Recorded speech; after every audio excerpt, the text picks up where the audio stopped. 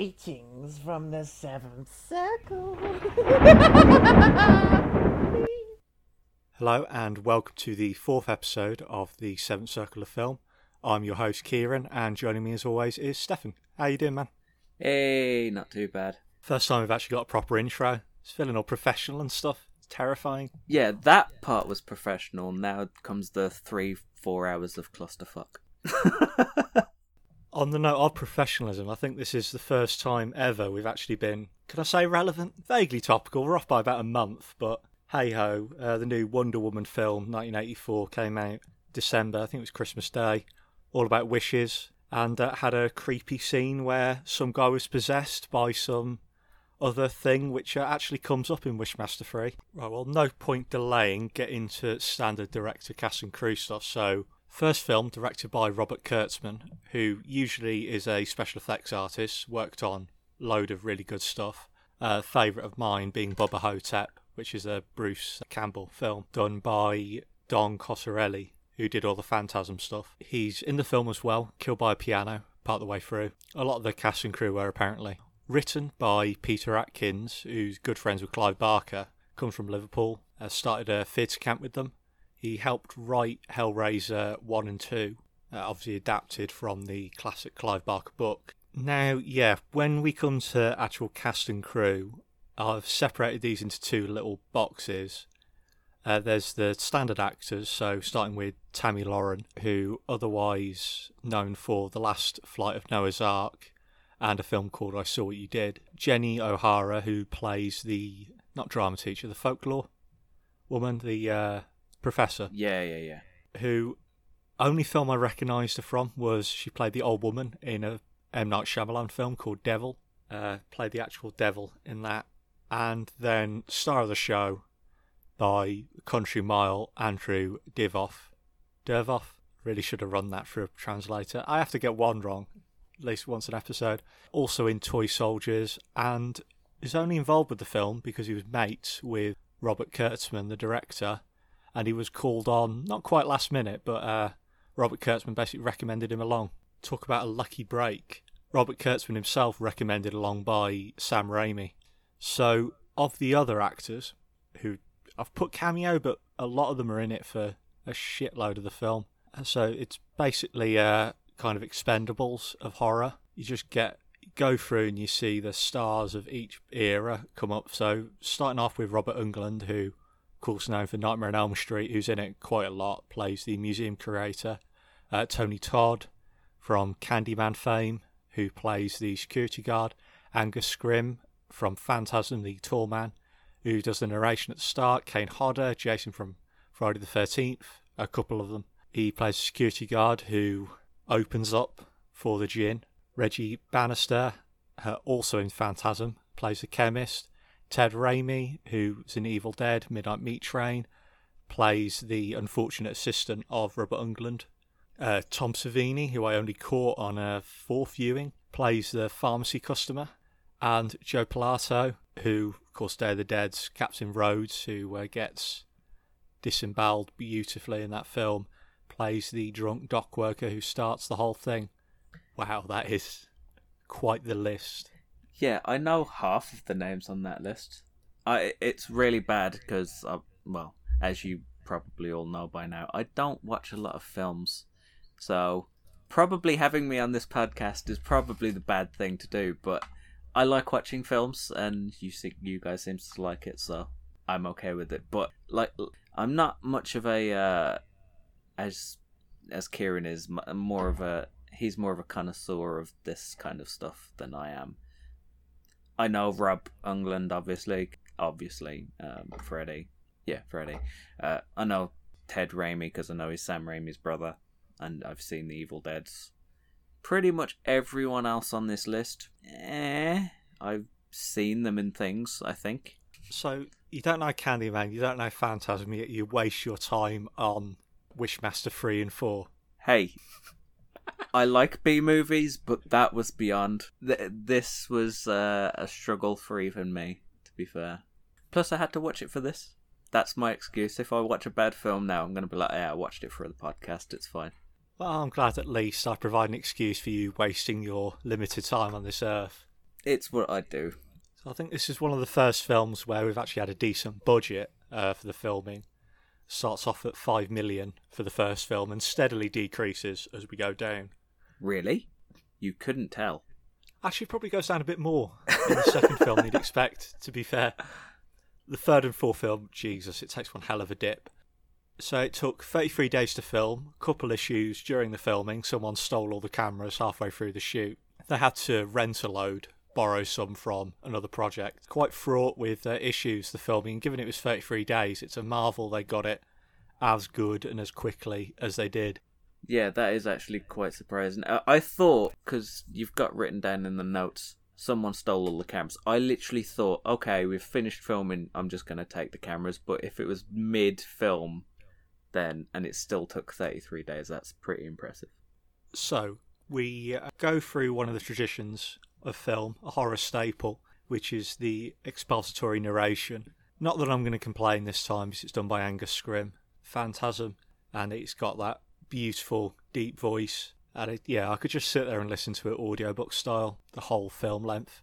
So we're told the djinn, not the standard Robin Williams creative fun genie, more the evil old stories that you hear about the djinn, the ones that twist your wishes and destroy you from within. So djinn, born from fire, born from chaos, and a djinn, once it's given free wishes to its master, it unleashes all the other djinn onto the world to do as they wish, presumably destroying it, as we find out the djinn are pricks. Yeah, just a little bit of an understatement. So the actual first dialogue in the film start off with a king saying, I want you to show me wonders, and then best actor in the film, best voice in the film, Dervoff saying, as you wish, in a kind of beautiful Palpatine-esque voice. I can't do it justice at all. He seemed a bit Emperor Palpatine in that. Because you don't see his face, he looks like a wrinkled ball sack. He's wearing a hood, and he had the exact same voice. So I was like, oh, we're watching Star Wars in medieval Persia? Yeah, I put medieval Persia. I thought it was more just generic Arabic medieval. Yeah. It works fine, though. So after that, complete chaos is unleashed. And you really see where Robert Kurtzman got his special effects background, and he puts it into his own directing. Because, my God, is it beautiful. And the amount of stuff that actually happens, not all of it's, perfectly done. Not all of it looks amazing. Doesn't hold up to today's standards.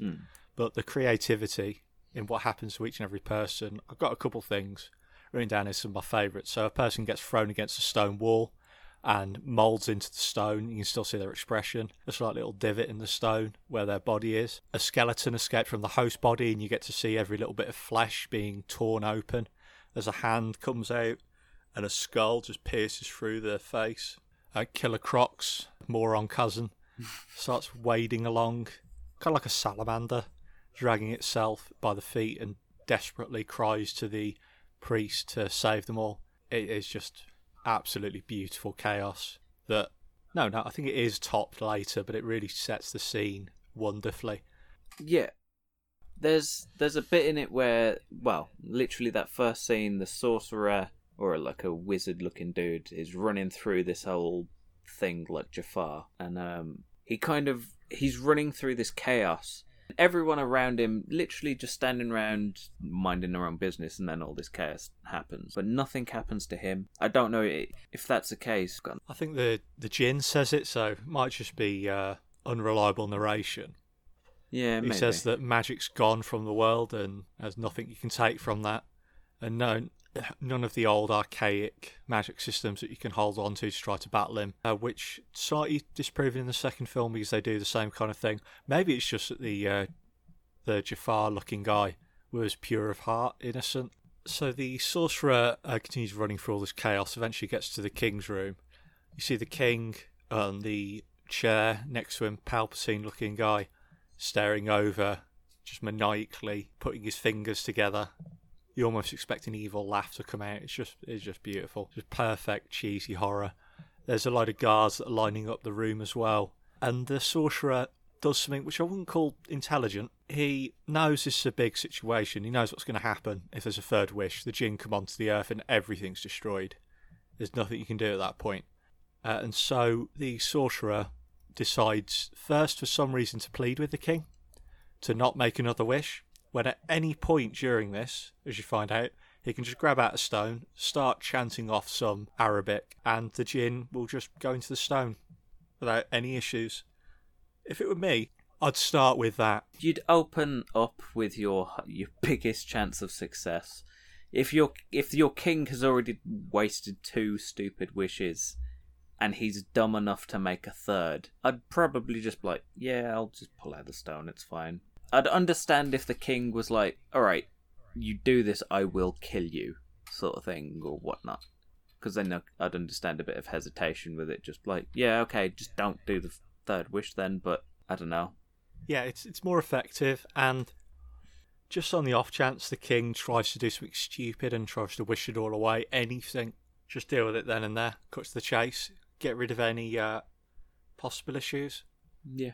Thankfully, the king sits there like a coward on his throne, curls up into the corner, while the sorcerer gets out this fire opal. It's got to be about the size of an eye, huge thing, and starts chanting away. And the jinn looks mortified, starts being sucked into this opal, and then we cut to modern day. So, in modern times, there's a ship on a dockyard, and find out that the statue that this jewel was placed in, pre-Islamic, can't remember the name of the gods they worship, but pre-Islamic gods in this region, and a large statue that the stone was placed in the centre of. It's being handled on a crane over a large boat system. You see Robert Englund and his little assistant Ted Raimi start running around without hard hats, which, yeah, I don't know. Is it a problem later, or would he be dead anyway? I'm not sure how much a hard hat will actually help with this situation. I remember it's like a Rem Mazda or some shit like that, because I remember it being named after a car. Worst cars you could have named after. Yeah. The Reliant Zada, Robin Zada. Joe Palladio plays the currently drunk dock worker, and he's messing about with the controls. The crane is going about like fucking mad. He's smacking it on the end, which I think that's you getting fired immediately after you've smacked some ancient Mesopotamian fucking statue against the side of a ship. Yeah, just a little. If someone's like, okay, this is like an antique, like 3rd century fucking whatever, and it costs more than this entire ship and the entire crew, then you smash it up against the side of your freighter. Yeah, I think you've lost your job and probably lost everyone else their job. Yeah, it smacks it on. Ted Raimi runs over, said hard hatless, and this dock worker begins bringing the box overhead. Like you work at a factory, don't you, Steph? Yeah. I don't know if you have cranes and stuff going overhead. Yeah. When I did work in one temporarily, the last thing you do is put a crane overhead. In fact, if you do that, that's it. You're not only going to lose your job, you're possibly getting done for something. You're in big shit. You will hear swear words that you never thought existed if you put a crane above someone's head. Yeah. Most people know when a crane is moving, maybe don't run at the crane while it's lifting heavy objects. I mean, in that scene alone, it was kind of like both of the people here were fucking idiots, so... Always found Ted Raimi is kind of like the Sean Bean of the horror world. Seems to get killed off at every possible opportunity in these really outlandish ways. It's great. In this one, he's just crushed. Like a perfect little Tetris piece, erasing him from the world. Just drops down on his head as Joe Palladio drops his coffee and beer, spills out all over the controls. The crane releases, box falls down, and you just see a little bit of a splatter of blood and the statue falling out against the dockwork. Poor Ted Raimi looks up in horror. As I said, he's just deleted from the world. I don't know whether a hard hat would have helped there. No, I don't think it would have. I don't think a giant statue falling onto your entire body would really protect you from death. Robert Englund looks mildly annoyed at this whole goings on. Oh, you find out later, to be fair, that he didn't give a fuck about his assistant and he more cares about the fact that the statue's been destroyed. Yeah. Like, to be fair, he probably paid millions to get this statue across the seas and onto the US and whatnot, I think I'd be slightly more than just annoyed. Maybe he's got more money than sense and is fine with it, but I don't know. I was like, okay, I've just paid millions. Fair enough, someone's just died too. I'd be doubly pissed. It literally, the look on his face is like, you've just shat on my carpet. What the fuck? It's more a kind of, yeah, I've got so much paperwork I'm going to have to file because of this shit, than I've just lost millions and my assistant's dead. I'm going to have to hire someone else now. So through the rubble, the dock workers try to save poor Ted, probably. A bit late, lads. And dock worker, while going through the rubble, finds the fire opal that the sorcerer trapped the djinn in earlier, again, kind of the size of the guy's eye, which I'll be worried about stealing, personally, as a dock worker. Something this big, I'd take the presumption that they know it's in here. And if you steal this, that's going to be the police and the FBI and fucking everything after you. There's kind of that classic, if there was $1 million case in the middle of nowhere, would you steal it? Yeah. Like, at some point, it's like, okay, you've just found $1 million in a briefcase. Maybe it's someone's watching it and stashed it there to, like, alright, the police are here. But with this, it looks like obviously the statue's cracked and broken and whatnot. It looks like it has fallen out from the inside of, like, I don't know how a dock worker's, like, quick brain function would work, but I don't know if it'd be like, okay, that statue's broken in half, that's a shattered piece of it, looks like the stone was inside, let's put it in my pocket. Or it could be more like a magpie, just, ooh, shiny. Yeah, that's what I'm thinking it is. It's like, oh, quick money, boop. Yeah, he takes it as all the chaos goes on, and then we cut to Alex and Josh. They're playing tennis. Alex, our main character through this, played by Tammy Lauren, very well, I should add. Certainly the best of the main feminine leads through the rest of the series. Not that that's much of an achievement, granted, but she does do very well. Certainly against Andrew Dervov. She kind of acts as the straight man, in a way. Yeah, she was probably the best female lead in the entirety of these films, because I fucking hated everyone else. Yeah, she's playing tennis with her, not co-worker, but friend, I think, that she occasionally sends Jules to do more analyses on. And yet we start one of the weirdest franchise themes that's in, I think, all four of them, which is the friend who's placed in the friend zone at the start of the film and then comes out of it by the end of the film. It's in the first film you have Alex and Josh. Mm-hmm. Second film you have the priest and Morgana. Third film you have the really creepy lecturer and student. Fourth film, I will get to that when we get to it, but it's pretty much the entirety of the film. Yeah. And I just thought it was a bit weird to theme an entire franchise around the friend zone. This guy, poor half-handing guy, tries to ask her out, fails, and they go off in their separate directions. We then cut to Alex's workplace, where an auctioneer, who's the most generic-looking stereotype I've ever seen in my life. He has gold chains, that particular haircut that, if I remember rightly, Adam Sandler had in that film he was in, Uncut Gems. That sleaze bag, just enough effort into it, just too much hair gel in it. Yeah. To make it off-putting. I know I've seen him in other stuff, and I think he plays the exact same role in every film. Not an auctioneer, just a douchebag, douche-looking guy. Yeah, he was perfect for it. Oh, yeah. And if you showed me that guy with that haircut, I'd either be thinking, right, he's an auctioneer, sleazebag auctioneer, or he's a mafia enforcer. One of the two. Kind of those guys that sell you watches and shit. He looks like a scam artist. That's the best way of doing it. It looks like the kind of guy that sells you discount clothes on the outside, or cut watches, or whatever that you try not to deal with if you can help it. Yeah. That certain type of sleazebag. A used car salesman. Oh, fucking God, that's a perfect way of doing it. Yeah. A gem's brought in by a pawn shop owner who comes up, passes them, and sells it onto them. Asks for its provenance and all that, which basically the history of the whole thing. And as I learnt looking up this, if it has no history, if it has no provenance, then it has really little value, which might kind of discount the whole Dead Snow coin thing. They might have been a little worthless.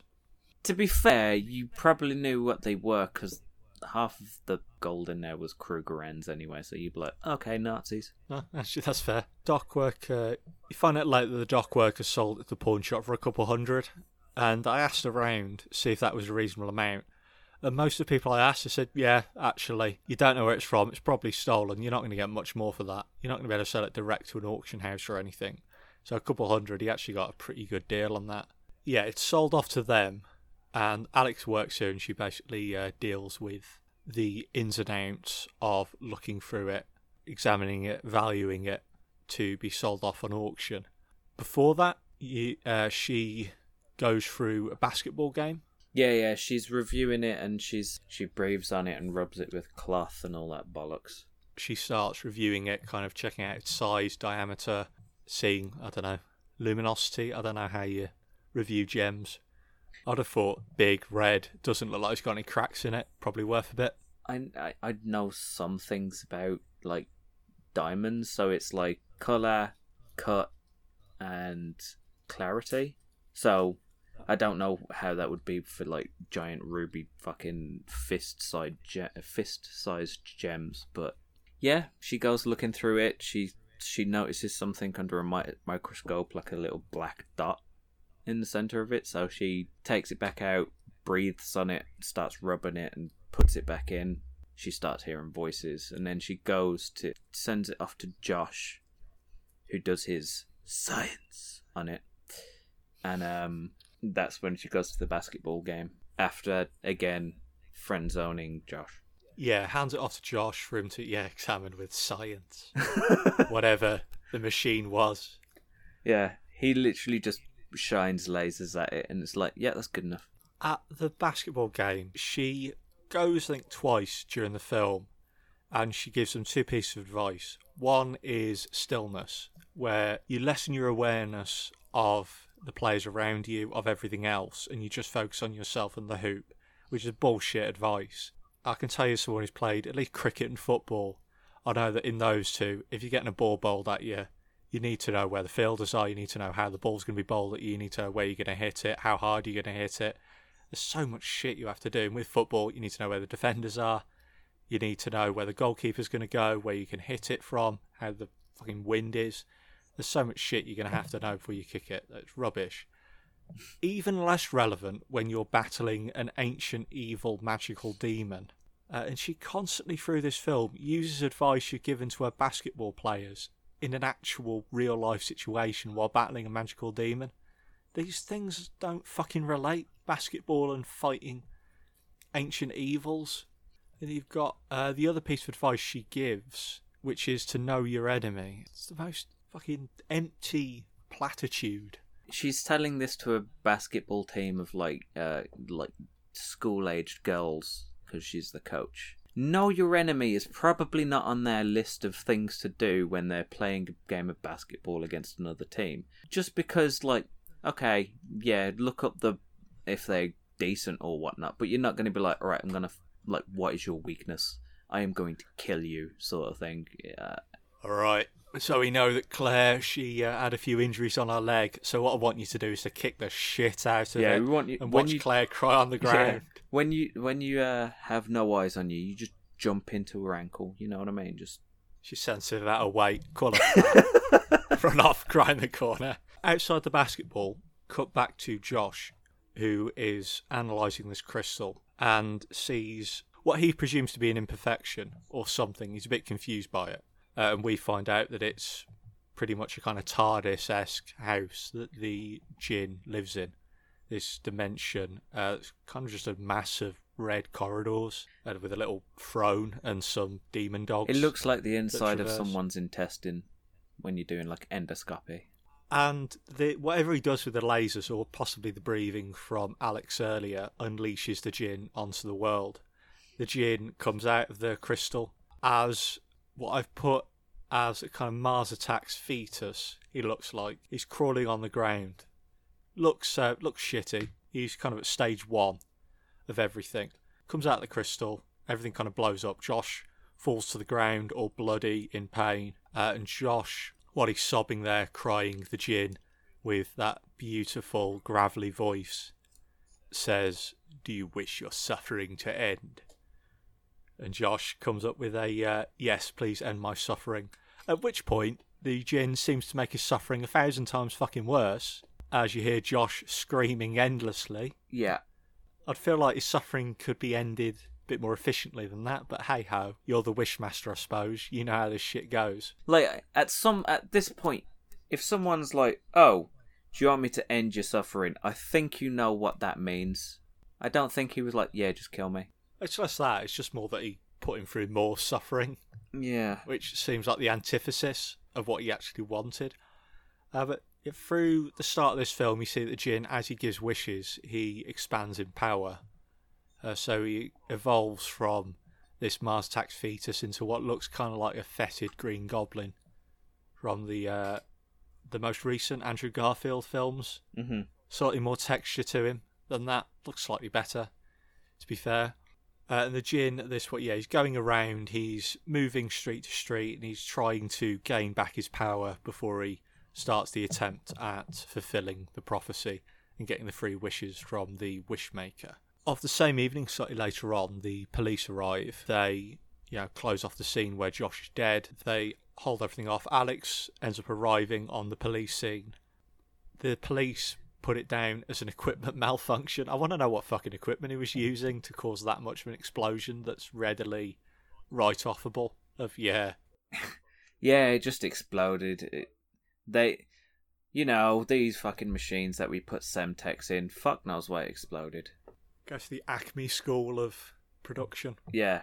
So she turns up at Alex's workplace because she has like a vision during the basketball game, and then she's like, and then runs all the way to the fucking place of work, and then obviously goes in, sees all the police, assumes he's dead. To be fair, when you say that she just goes, it's a lot better than it is later. She passes out, she has a proper fit, she goes into almost a little malfunction.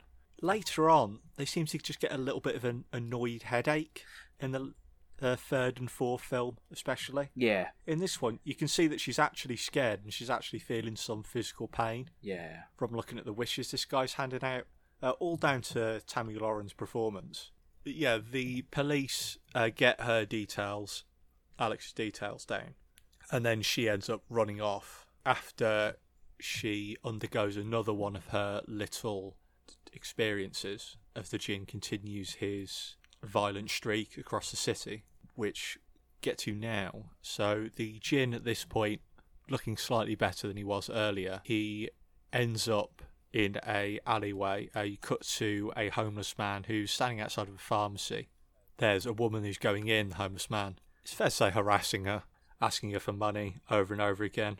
In that kind of friendly manner. I do quite like him. He seems to be a cheeky little bastard, as you know.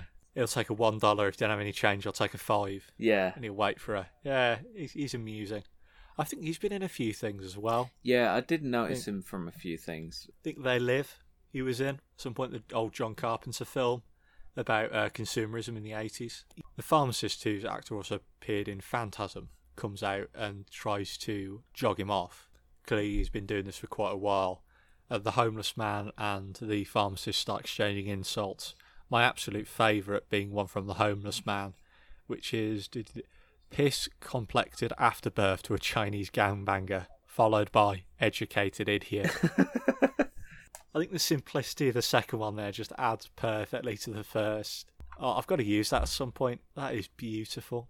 So the homeless man starts walking around and continues muttering to himself and insulting back and forth about pissing down a gutter and the like. And then you see the djinn sitting in the corner, barely lit up, almost looks like a homeless guy against a dustbin. And then, goes on, did you mean all those insults you threw? Homeless man talks back and forth with him, thinks he's a madman, but goes along with the whole thing. Yeah. Eventually the homeless man sits there and thinks for a moment about what he wants. The djinn says, what do you want to do to your worst enemy? Homeless man, only that you should get cancer and die. And I feel the djinn focused more on the and die bit than the cancer bit, because I don't know many cancers that cause that. what happens to the pharmacist. I don't think I know many cancers that like visibly melt skin and give them like pox and shit. He died in a matter of seconds. I don't think cancer works that fast. I feel it was more we give him flesh-eating bacteria and he happens to have pancreatic cancer as well. We're just going to put this little tumour in your stomach, but don't worry, it won't kill you. Something else will. Yes, you said Tom Savini comes up at this point, one of the shoppers who quickly looks on the pharmacist. Only in it for a couple of seconds, but anything with Tom Savini and I'll have to mention. So the Djinn at this point has kind of evolved back to his Palpatine level of lookalike, and the homeless man sees what's happened to the pharmacist, sees the Djinn, and starts running down the street screaming at having given his soul. That's what happens whenever you trade for a wish in this film. You give your soul, willing or not. There's a lot of points in this film where no one really says, I wish. Yeah, it's literally, he says, hey, what do you want?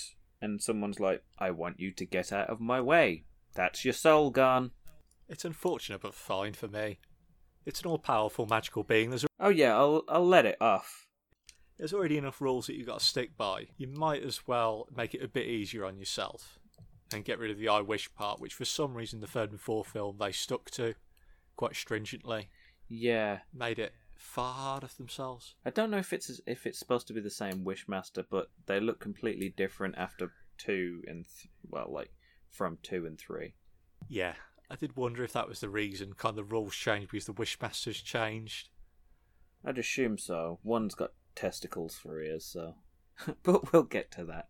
So with the Djinn having regained almost full strength at this point, go down to Alex, who now you find a big problem with the first and the second film is the third and the fourth film are just terrible 100%. Problem with the first and the second is that the human side of it, the human story, is by far and away the least interesting part of the whole thing. When you cut to Alex, which is slightly less annoying than cutting to Morgana in the second film, the film just slows down. It gets a bit meh. It's obviously, you're watching this just to see Andrew Dervov do his stuff. Yeah, you're basically watching it to watch the Djinn, and then it kind of switches back to her, and she's just like, okay, can you tell me about the Djinn? Have the Djinn tell you about the Djinn. You kind of, if you show us the Djinn doing his thing, fair enough. You'll get to know the Djinn. I think at least in the first film they rectify it a little bit by having the Djinn explain a bit about himself in the form of the old woman, but that old woman does a really good fucking job at channeling that element of sarcasm and entitlement later on. But with Alex then, cutting to her after the Djinn deals with the pharmacist, find out Alex's, I think it's his mom that died in a fire at some point. No, I think it's both parents died in the fire, and she was only able to rescue her sister, but she was in therapy for years because she couldn't. She was like, yeah, but I should have gone and rescued mum and dad. From what I understood. Yeah, it's certainly a shitty way of certainly a shitty childhood, which they try to recreate in the third film badly. Really badly. There's no activeness in the third film. It's all very passive. She's more a damsel in distress that's thrown to the side. In this one, obviously she saved her sister. She was very active, and it kind of adds to her character. Because through the film, she does actively go out and try to do shit. Tries to find out as much as she can, and tries to fight the Djinn the best way she knows how. Talking about that, actually, following this, she comes up with a plan to try to find as much about the fire opal as possible. She begins by going to the pawn shop off-screen, asks where he got it from. The guy rats out after threat of a lawsuit. Then she goes back to the docks and finds the sleaziest dock worker you've ever seen in your life. Hits on her almost immediately, which, yeah, it's understandable. Yeah. I know they exist, people like that are out there. It's a fun little thing. They go back and forth a bit, and she basically finds out that the dock worker knows bugger all beyond that it came from that statue. Yeah, she finds out that basically Robert Englund's character in this is the one that had or who owned the statue, and he's the main reason why the Jem is here, and that gives her another lead to follow. So then coming back, and it does eventually converge, but we do cut back and forth between the Djinn and Alex for quite a bit. Mm-hmm. The Djinn ends up at the morgue, which seems to have the least amount of security I've ever seen in my life. When I was at uni, you had to scan in a card to get in and all of that. There was security there as well. There were people watching cameras and shit. And that was just for like the library. That was just for the coffee shop. I can't imagine how much security you'd have to put against a morgue, but apparently this place, fucking nothing. There's some homeless man dressed in garbs, which is basically what the Djinn is at this point, that managed to walk through completely unstopped, completely untested. Yeah, he hasn't even taken a face at this point. He's literally just a green guy with, like, tattered cloak and robes walking in from the street. And they're like, yeah, that's fine. It's like a necrophiliac's wet dream made reality. The Djinn, walks into a morgue, a kind of student place where they are dissecting and autopsying stuff for, I don't know, coronary school. He goes up to one of the bodies on the morgue slab, starts chopping its face up, and a ginger afro student walks in, starts going on about teachers' pets and stuff, notices what the Djinn is doing, notices that they're actually a Djinn. He panics quite a bit, and the Djinn, is this something you would rather not see? You hear a little and nodding, and then so Robert Kurtzman directs this, so he knows how visual effects work, which is seen just throughout the entirety of it. It is beautiful, where his eyes twist inside out rather than something like popping out. I've never seen them properly just twist around, and you see the flesh underneath. It looks kind of like a rotted prune in his two eye sockets, and the kid like screams, can't see. Oh, it is beautiful. Loses his soul for that. Wouldn't call that fair trade personally, but hey ho. Yeah, I thought it literally cut to the Djinn and then cut back to the dude where the skin had grown back over his eyes. Yeah, he cuts back and forth a bit of editing trick. I don't know if it was just his eyes twisting around or it was skin growing over. It looked good either way, was, yeah. Yeah, it looks really nice. And the guy, panics, starts running around. The Djinn cuts off the face of the body beneath him and then uses it as a kind of camouflage, and best actor in the entire franchise properly introduced. Andrew Derov, I think it's safe to say, can be called a horror icon at this point, alongside the tall man. If the tall man from Phantasm can be called a horror icon, then Andrew Derov can. Alongside, Ghostface from Scream, alongside Freddy Krueger from Nightmare on Elm Street. Am I taking that too far? It's unique. At this point, I wouldn't really say iconic. I mean, it's I think I've said this before. I've watched the first one. This is the first horror film that I've known about coming into it, if you know what I mean. It never stands out. It's always, for me, these films were I wouldn't really say they were horror, really. That's fair. I think it occupies a space that very few films did in the 90s. Yeah. Outside of the self-awareness of Scream and the torture porn stuff we talked about with the hostels and the cubes and the like, it occupies that cheesy horror area that I don't think ever really had its day in the sun properly. I don't think it ever really had its heyday. It was the 80s, possibly actually no, in the 80s where you had Nightmare on Elm Street, I think that's the closest that cheesy horror has come to being mainstream. Maybe it's more I wish he was. Yeah, I think he's more on the level of maybe Isaac from Children of the Corn and Chucky. Yeah. And possibly the Puppet Master lot. Yeah. And Pinhead. Possibly not Freddy, Jason, Michael. But kind of that one rung lower that I probably love even more than the top three. Mm-hmm. Because I adore cheesy horror like Child's Play and Puppet Master. But yeah, talking about iconicness, his backstory is given to us again through The Mantle of Alex, through an exposition mentor who I actually like. I don't usually like the trope of the old wizened learned professor, but in this case it's a really sassy prick of a woman who's just perfectly cast. She's messing with a drama play from some students. She's the folklore expert, and she's just basically sending the students to put shit here, there and everywhere on the stage. She has no idea what she's doing. She's just messing with them pretty much. says as much, which I absolutely adore. If you can mess around with drama students and just annoy them, just use your power for evil. Beautiful, that kind of petty evil. She starts talking to Alex and giving her details on how the djinn works. And the basis is that the djinn aren't the friendly, fun-loving Robin Williams types from Aladdin, but rather the actual mythological side of stuff. Yeah.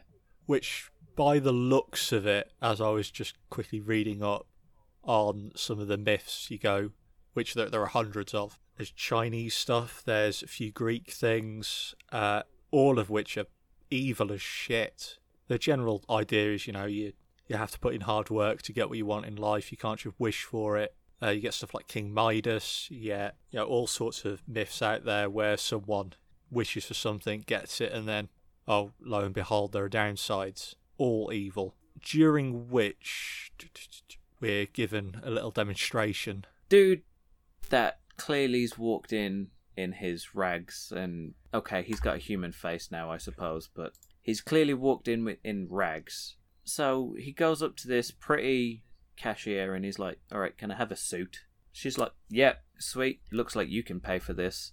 And then, obviously, I assume this is what happens. You don't see this bit.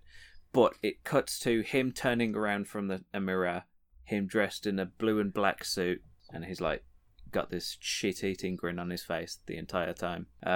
Woman, again, okay, do you want to come over to the counter so you can pay?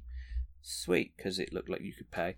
Well, he starts off by asking if she'd rather cash or credit. Cash or what was it now? Cash or check? Oh yeah, cash or check. What he starts with?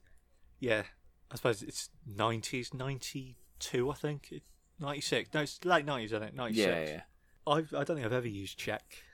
Yeah, I might be too young for that one. Yeah, I've never used a check myself. Might be an American thing, but yeah, ask for cash or check, which I think to really hit home the point of him having no money. If at any point she said, I don't care, then he'd have had to just slink out with his tattered rags on again. Yeah. Because he did have no money. As she says cash, he magics a load of notes in her breasts.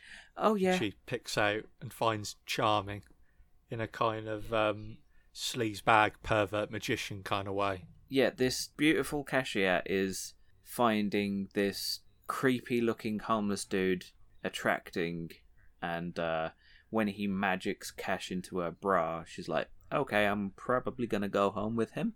And then he asks about her beauty and blah blah blah, asks if she'd want it to last forever, and then he turns her into a mannequin behind the counter and then just fucks off anyway.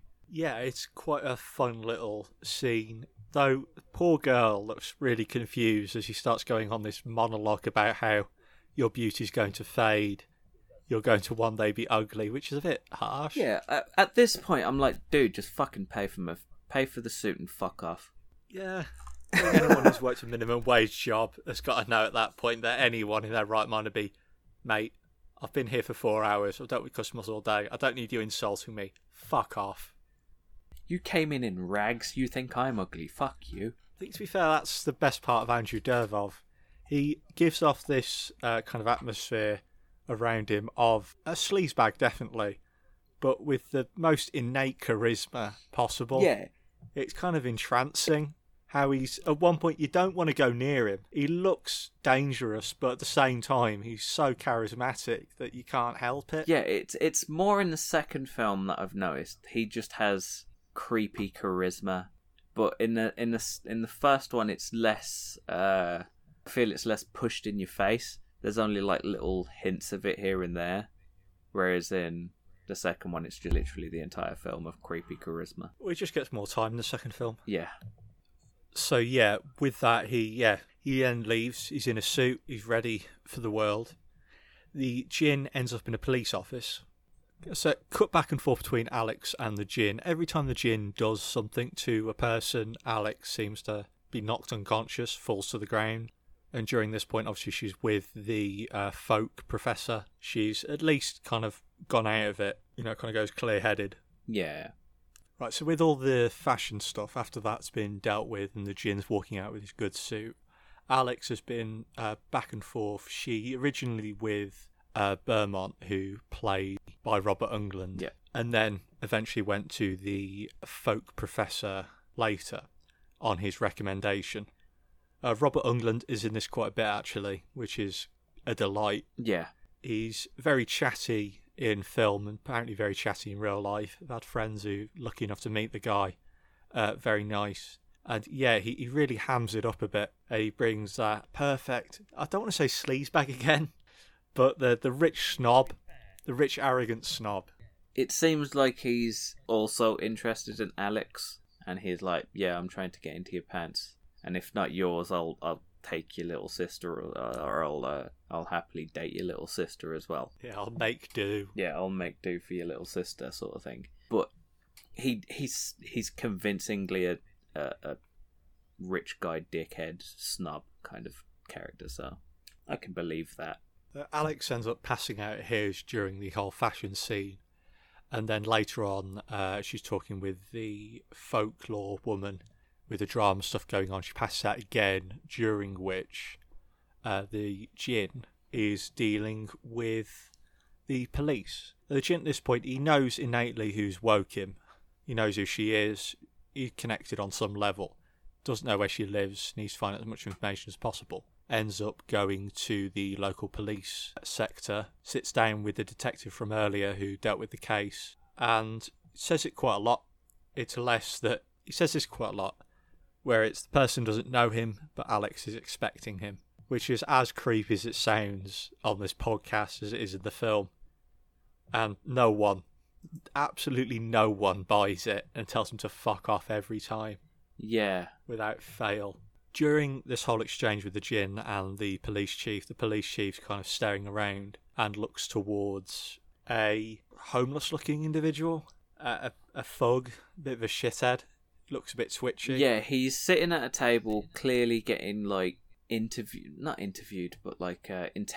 about some crime that he possibly committed, and the police that the djinn is talking to is kind of saying, okay, it looks like he might be getting off with this. He might be scot-free sort of thing.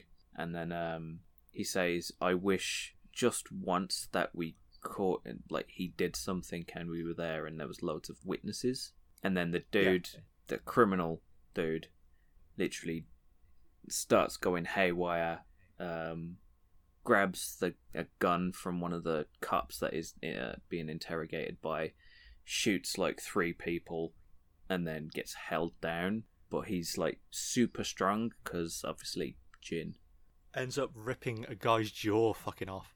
I think what happens is he starts shooting off at people, kills 2 people, ends up getting held down.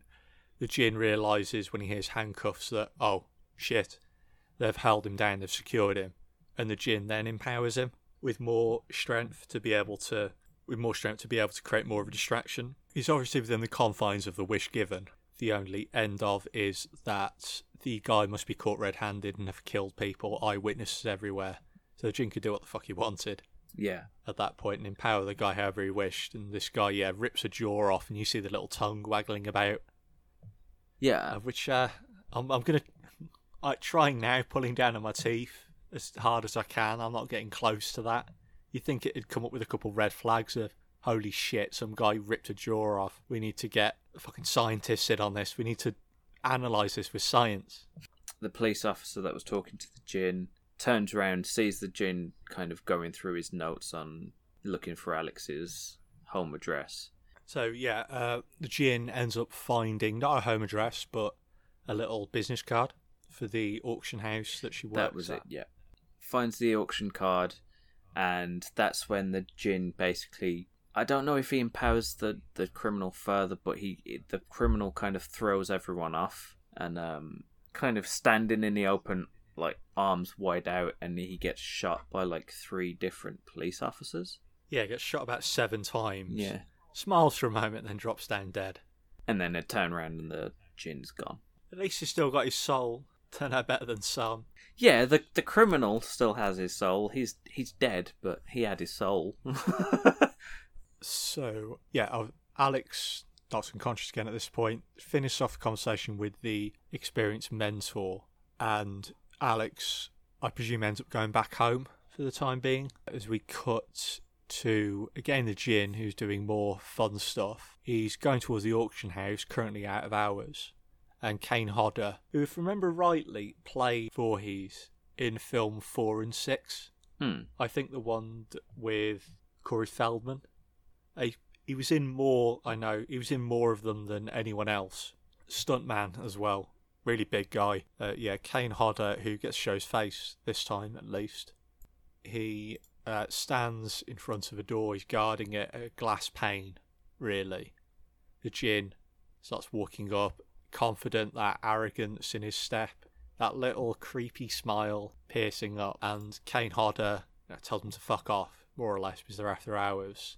The Djinn asks, what would you want most? And Kane Hodder responds with what I think more people should have really through the film, if you think about it in reality. Kane Hodder just responds with, I want you to leave, as you see the Djinn just walking away. Yeah, the Djinn, being a Djinn, he literally does what you say, and he starts to fuck off.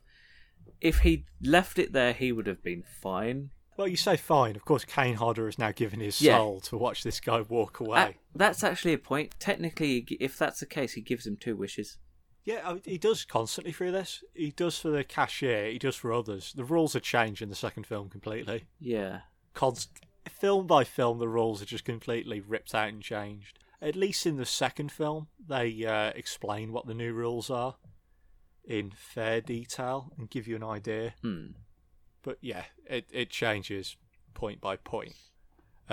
The security guard, he then makes a little mistake. He basically, as the Djinn's walking away, he gives that big macho man shit, where it's like, I can't remember the exact words he says, but it's basically, I'd love to see you walk through me.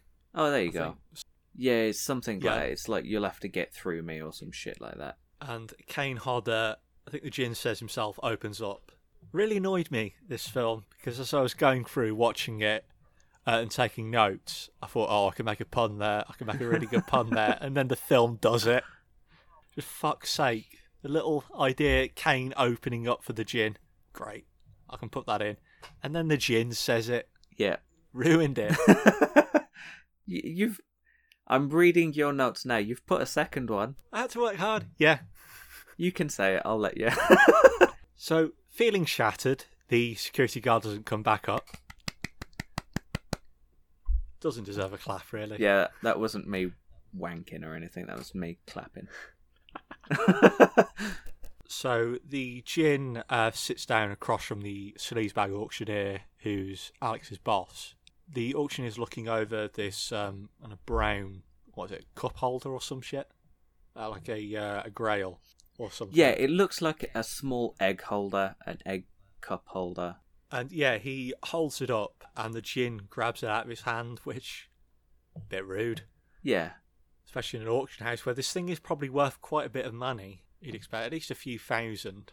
Yeah, basically he walks into the office, it's like, I want Alex's address, and the dude's like, the dickhead auctioneer is like, no. And then he's like, okay, but what happens if I made this like 100 times more valuable?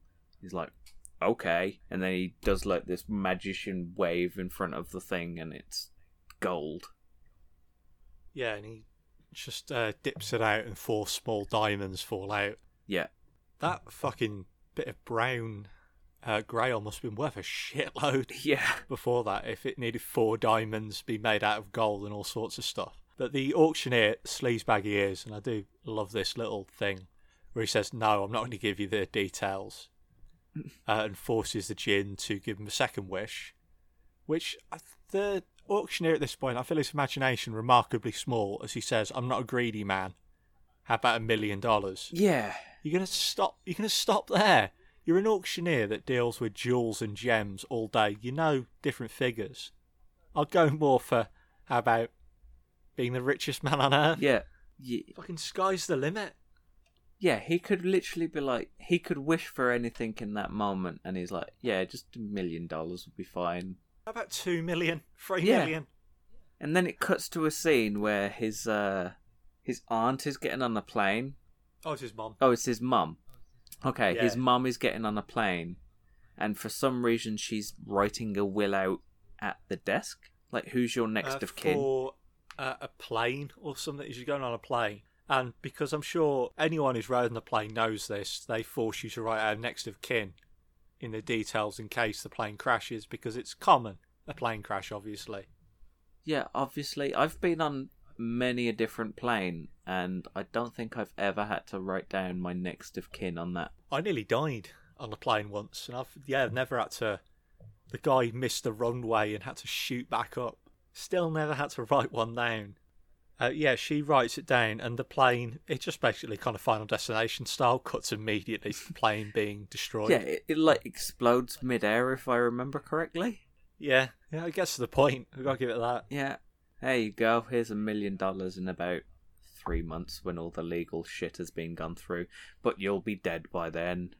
So yeah, the Djinn knows where she lives at this point. The Djinn knows where Alex lives at this point. Yeah. The detective phones up Alex to warn her about the Djinn who's been asking questions. At which point the Djinn finally takes his due, and all the souls of all the people who've wished at this point drop down dead. The police chief included, who mid-conversation just falls and collapses, including the poor fucker who's had his eyes turned inside out. Yeah. Alec goes back to Wendy, the folklore expert. Yeah. The Djinn arrived before her, unfortunately for her, stole Wendy's body, Now, and is currently masquerading. I want to point out, she's had a vision about every wish that has been given up to this point. It has been, like, physically shown to you that she has this vision. I don't know whether it's the Djinn that's like, okay, I want you to see this, so here's you seeing this. But she doesn't have a vision about the Djinn stealing Wendy's body and giving her her wish. No, that's a fair point.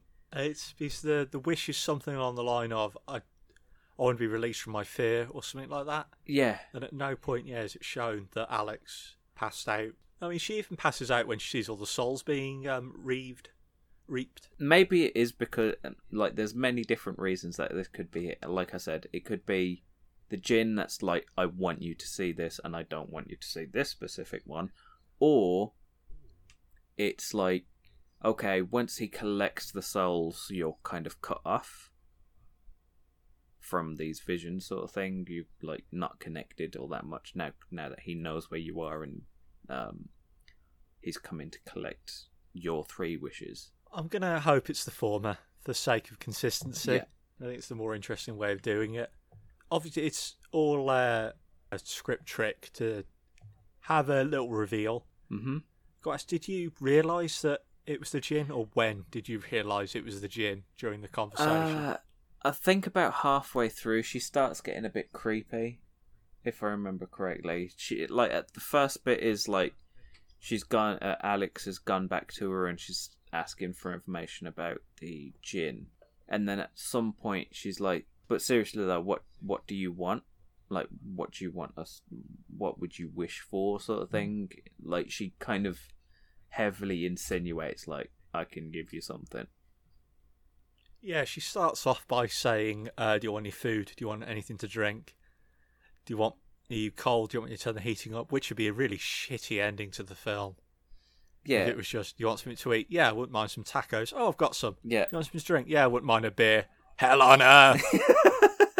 You destroyed the planet with a taco, a beer, and a bit of a warmer temperature. AC increase, a bit of a difference on the thermostat. Okay, that would have... I didn't actually pick up on that bit, but that would have been fucking hilarious. I think that's what she was doing. I presume because she kept on going through. Yeah, and then obviously, as you said, it gets a bit weird about halfway through where she gets more explicit. And then, and I love it, the actress who plays Wendy, absolutely excellent, through the mantle of the Djinn, starts slagging everyone off and just bigging up the Djinn. Great, real arrogant kind of egotistical rant of the Djinn are amazing, there's fuck all you can do. Ha ha ha, you're bone. Alex goes to leave as she realises that. Well, no, she doesn't realise. Alex goes to leave as Wendy gets a bit creepy and she has enough of it all. Mm-hmm. I don't think ever realises that the Jinn's taken over Wendy, which I think's a little naive of her, to be honest. I feel like I'd have picked up on it. But either way, we get the nice little reveal for those who didn't realise, as Andrew Dervov's voice comes out, the Jinn asks her to sit down, quite courteously actually. It's the relationship between Alex and the Jinn through most of the film isn't particularly tense. Mm-hmm. It isn't violent. The Jinn's always not nice to her, but polite. Yeah. At the very least, which is something they lose in the third and the fourth film. This massive amounts of charisma, alluring as all hell, all based on Andrew Dervov, entirely on his performance. And then Dervov starts taunting her with my favourite perform line through the entire series, as his mouth ever so slightly agape. He says she got downright hysterical, but it's in the cheesiest. It's like turned up to 11. It's fucking beautiful. It's a proper kind of Robert Englund saying bitch in Nightmare on Elm Street. Welcome to prime time, bitch. Yeah. Yeah. Alexandra and the Jinn have a conversation back and forth as the Jinn shows its true form. And at this point in this film, the Jinn looks really good. Yeah. At least for the late 90s, for the budget they had, it looks very good. Proper, I think Buffy the Vampire Slayer level. Yeah, I like the look of the Jinn in the first two over the second two, if you couldn't tell. So Alexandra, obviously the problem you have with these films is there are often a lot of wishes where you give the protagonist unlimited potential to come up with solutions. You're gonna have arseholes like us come forward and think, well, there's a few wishes you could use that could completely destroy this entire plot point of, I don't know, I wish you were never here, I wish you were trapped, I wish yada yada yada, which they deal with sort of in the second film, but that's always the problem you're going to encounter when you have a genie. See, in my head, literally, when you first went, okay, we're going to be watching the Wishmasters, I went, okay, I could probably win this in like 2 minutes. Just be like, okay, I want 20 million in cash, like 3 floors down in my basement. Done. Okay, I wish for you to never interact with me or my family tree ever again. Done. Second wish. That's it. You completely doomed poor passers-by, but yeah, he got 20 million. Yeah. Maybe just even I wish for 20 million in cash, and I wish for you to be confined to the planet Pluto for the rest of your existence. Now, piss off. Yeah, done. Bye-bye. There's always a problem in these films which you have to ignore, ultimately. Just wave off as, it's silly fun. Don't need to worry about this. So, Alexandra, other than doing any of that, the Jinn gives her a free wish to put her into the spirit of things, which is something I really do love as well. The idea of this Jinn, this all-powerful being that needs these free wishes, is enough of an arrogant cunt to say, yeah, I'll give you a free one. Yeah. Doesn't matter, I can still take them all from you. And she tells it to blow its brains out, in which case, I think it's like a Colt, comes in its hand, this revolver, puts it to its chin, fires upwards, you see its head burst out, little bits of brain fly up, and then it heals itself, starts skirting back, and in a really annoyed voice, that which is immortal cannot be killed. If it's any consolation, that hurt like hell. It does sound pissed off. Yeah. I loved it. I did actually like that a little bit. Is this the point where she starts talking about, oh yeah, I tell all my girls to know your enemy sort of thing? Yeah, I tell all my girls to know your enemy, to make fun of the fat kid, to punch the weak, scrawny one. To go for the ankles. And, yeah, she decides, to use that tactic, to use basketball tactics to defeat an immortal, all-powerful being, and uses the wish. I'm trying to remember how this phrase. I wish to know you? Yeah, something along that lines. And the Jinn does its job like some hipster poet. Doesn't bring out a book or anything. It transports her into its realm, into the fire opal along with it, and then goes off. Again, this kind of arrogant, egotistical monologue about how it's despair and it's the destroyer of worlds and all this. Yeah, and you see all the people that he's taken the souls off, and they're in like little torture devices. Like the policeman's there, and he's got like his chest, the skin on his chest is being like pulled off by hooks, Yeah, the mannequin woman's there, and she's being whipped back and forth. Yeah, the old guys. Well, the old guy, you don't see what is being done to him, but it kind of like zooms in and out of his face. Yeah, it's kind of Hellraiser style torture. Yeah. And she ends up kind of getting run through the realm. She, runs off. The dogs, two little flesh dogs, who I've got to slap myself for saying this, look kind of like the dogs from the Bye-Bye Man. They chase after her, run her through the realm as the Jinn continues to taunt her. And the Jinn obviously has free passage through the realm and out. He ends up leaving, looking at her into the fire opal, and says, as she goes, I'm not going to ever make the two wishes, ever. He responds with, I don't need you to make them of your own volition. I only need to put you through unimaginable pain and make you want it to stop, something along those lines. And ends up targeting her sister, to which Alex makes her second wish, which again, all of these opportunities, just sit there and think for a moment. She ends up going with, I want to be in my apartment without you. Yep. And then she is suddenly transported to her apartment where she still hears his voice in her head. Yeah, he goes on the answering machine. Oh, that's it, yeah. Yeah, it flicks on and says that they're connected now. Just as that little extra punch to her gut, a little bit of a taunt. God, I'm so fucking happy they managed to get Andrew Dervoff to do this. It would have been shit without him. Yeah, probably. Well, I say probably. We know exactly how shit it would have been without him.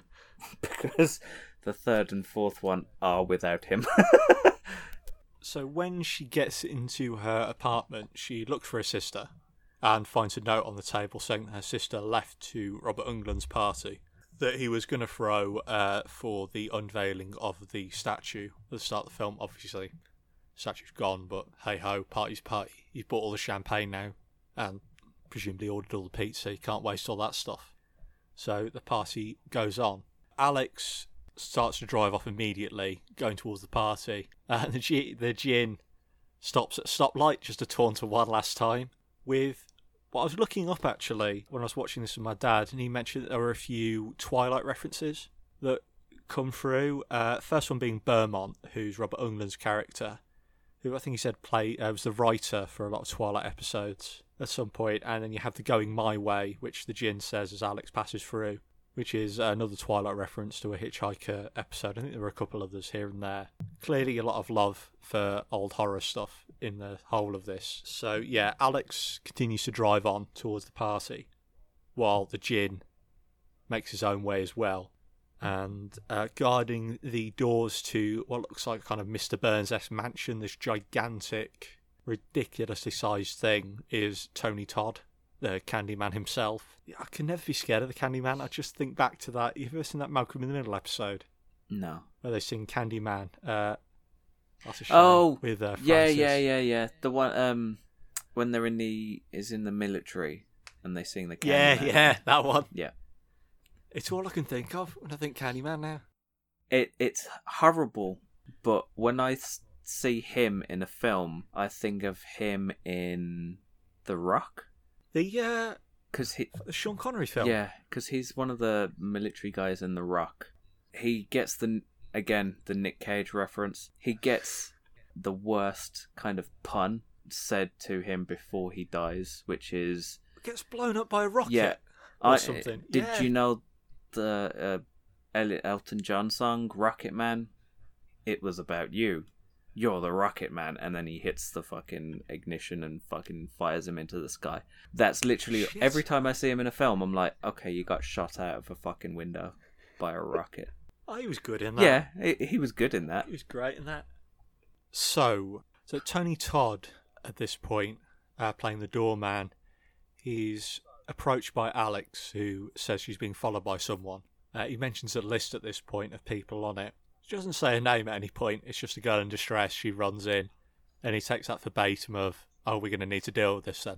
Yeah, because basically, she gets to the party, and then she's like, "Okay, let me in, because my sister's there." Blah blah blah. And then she turns around, sees that the Jinn is literally just sitting on a car, sitting on like a red Ferrari or some shit like that. And kind of points at him. This guy's been following me. And the bouncer's just like, okay, that means you can go in and I'll deal with this. And then the djinn walks up to him and he asks, starts asking, like, have you ever wanted a different job than being a bouncer? Like, standing out here is a bit boring all day, isn't it? And obviously, as a bouncer, as you should, you'd be like, fuck off. He says that a few times. Yeah, Dervahl eventually says, don't you want an escape from this line of work? In reality, I know what it'd be like. I've seen enough. I've been drunk enough in enough clubs to know how it ends up. The bouncer tells you to piss off and don't come back. But at this point, Tony Todd indulges him and says, yeah, of course, I'd like an escape. And then he's transported into what they call water tank. Like a Houdini-esque glass box with water filled up. He's wearing a straitjacket. Yeah. And then Dervahl, the genie, walks along and says, Houdini managed it in 2 minutes. Good luck. Houdini managed it in 2.5 minutes. Have fun. And then just fucks off into the party. So Alex at this point is frantically trying to find her sister and tell her to leave, disregarding the lives of the poor fuckers in the museum. Family first and all that. Obviously. Meanwhile, Andrew Dervahl, the djinn, has gone up to Robert Englund's character, Charles Beaumont, I think it is. Charles, or something along those lines. Yeah, it's something like that. He's chatting with him, going over the recent parties. I think Beaumont mentions something about a divorce paper that was brought out at another party, and they get to talking, and the djinn begins to describe the party he was at years ago with the king. I presume that was the one he was talking about. A party that was talked about endlessly. Went down in history, as it were, when he, set things alight and there were fucking people turning into crocodiles and the skeleton coming out back in the ancient Persia era. Yeah. He's talking to Englund at this point, and he's talking about this party. Said it's a party that was remembered, or will always be remembered. And Englund obviously says, "Oh, I'd love to throw a party. I wish I could throw a party like that." And then everyone starts getting pulled apart by piano wire and fucking statues come to life of like samurai armor and obviously Dervahl does a trademark charismatic little grin, turns towards Alexandra as if he always knew she was there, and says, "Your wish is granted," or mouths it to Alexandra with that cheeky smile. Oh god, I love it. Then we first cut, I'm going to go into this in detail, first cut to a woman who says that you can see right through me, to a man she's talking to, and then she gets transparently lethal. Hey! I managed it. And turns into glass and shatters out, killing a number of people. Robert Kurtzman himself, the director of the film, is killed by piano wire. And then, basically all chaos ensued beyond that. The fireplace, it belches out and burns a number of people. I think there's a few pillars that drop down. It's just chaos. People die. And it is wondrous to watch. It shows every little bit as well in gratuitous detail. Just have a feeling it's film made, obviously, on a $5 million budget, which isn't much. It's a lot, but it's not a huge amount compared to some of the big budget stuff. So they really do want to show what they can make with the special effects. They really want to emphasise. Yeah. And I said it's done by Robert Kurtzman, who's a special effects artist, who obviously, he takes some pride in a lot of his work. And I'm sure he wanted to show off what he's best at directing and what he knows how to do, which I think is the biggest strength of this film, knowing how to film the special effects. Alexandra trying to look for her sister at this point, can't find her. They walk through this corridor, and I think you mentioned the statues come to life. Jin doubling his military, adding a bit of culture, with the terracotta army stamping along. Mm-hmm. A load of guards come in at this point, trying to evacuate everyone. Me personally, I'm a coward at heart. I'd have fucking legged it at this point. But each their own. They try something that I imagine's fairly ineffective with statues, shooting them. Never shot a living statue. Oh yeah, but I haven't because I live in England, but I imagine shooting ceramic, the things that they use in bulletproof vests, probably isn't gonna. Oh no, they don't use ceramic. Sorry, I think they used to, but like one of the most difficult things to like shatter. Yeah, I'll just fire a couple of rounds off into it and it'll be fine. Yeah, shooting metal and the like. I've shot a air rifle and a couple other things. Shot into clay pots and the like.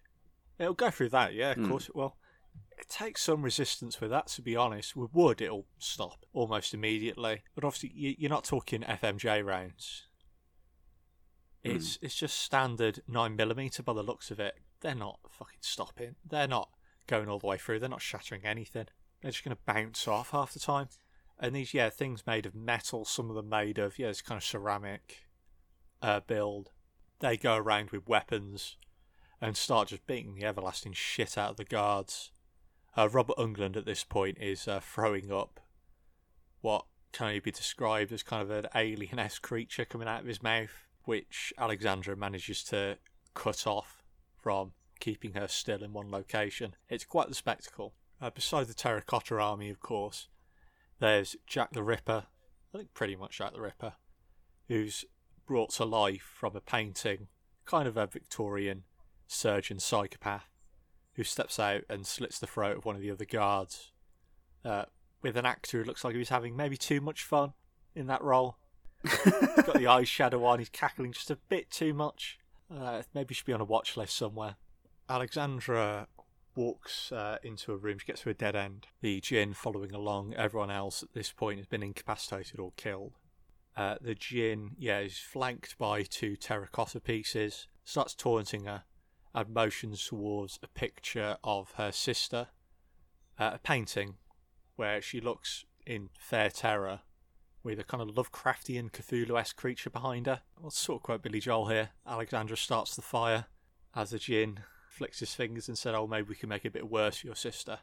And the fire starts coking around her, very reminiscent of what happened to her mother and father, and what her sister as well, when she was trapped in the building.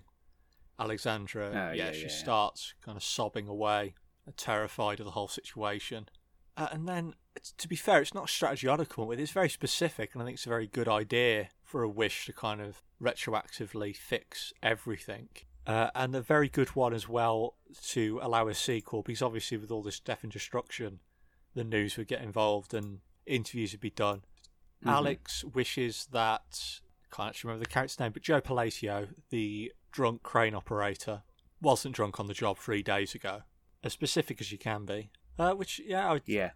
Knowing this well, there's probably 4 or 5 of the guys that were drunk on the job that day of the same name, knowing how many people are drunk. This isn't a problem that I have with this film. It's a problem I've got with the second one. You can see that wishes were retroactively and all that sort of stuff, and you see that, not time travel, but like things can be undone. Whereas the second one, in the first 5 minutes maybe, someone wishes they were never born, and instead of like things, I don't know, the main woman not remembering the person or never being in the situation in the first place, it's just like, oh no, we know he's dead, but no one else knows. Yeah, they're kind of Benjamin Buttoned out of existence in the second film.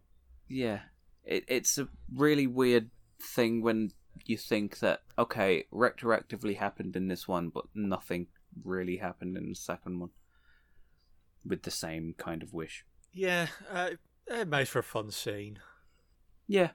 So the guy wasn't drunk on the job in this film, and obviously that means that Ted Raimi isn't crushed like a Tetris piece.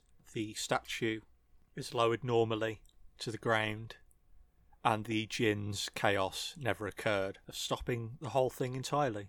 Very lucky, really, that stopped it and didn't count as a third wish and put hell on earth. It's one hell of a gamble, but pays off quite nicely. And then, is it explained if she has her memories from what happened, or is it literally just like, oh... After all of this, it reverts back to a few days ago. No one has memory of the event other than Alexandra, which you see by her then accepting her previously dead friends' request to bone her. His advances. Yeah, that's far more tactily put there. So, any of you guys looking for girlfriends, just get tortured by a djinn, have it reverted by her, and then you're good. there's a nice guy tip for the day. Yeah, the film ends. It needs to be said that with this film, it very easily sets up a sequel, as the fire opal hasn't been touched. None of this chaos is known to anyone. It's all just reverted, like it never happened. So it's quite easy to see the same mistake happening again, which is a mistake that the third and fourth film make. So, moving on to the second film then. So, director and writer this time is Jack Sholder, who also directed Nightmare on Elm Street 2. Acting-wise then, we have Andrew Dervoff returning as the Djinn, and then Holly Fields, who plays Morgana, also in a film called The Seed People, which I've read a quick bio of. It's about an alien race who come and need to use human bodies to create vessels to create more seed people. Or alien things. Sounds like a bizarre one. Okay. Yeah.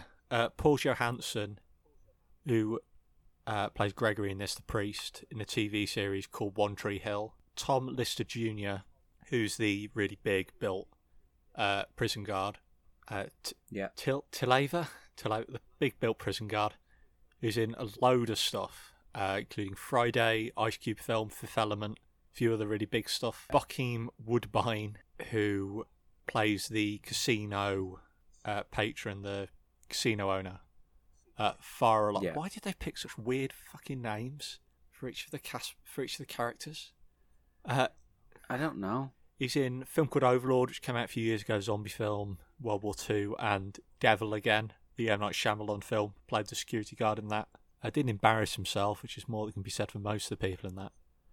And then, rounding up, we have Oleg Vidov, who plays Osip, the kind of Russian sidekick for the film, the Djinn, who was in a load of Russian films, really. Late and great, I should say. Passed away, unfortunately, a couple of years ago. Film Moscow in Love, Moscow My Love, a couple other things. But yeah.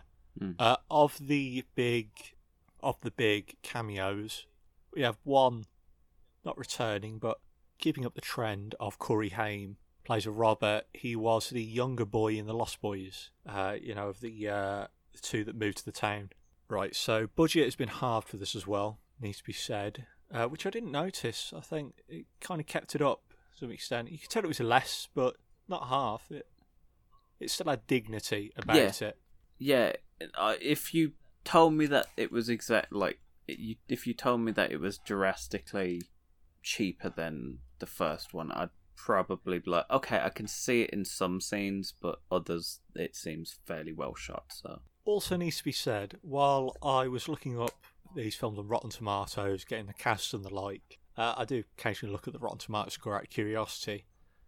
None of these films have positive ratings. Absolutely zero in critic and in audience score. First film got the best, but it's still at 40%-ish for the audience and 28% for critics. Really fucking harsh.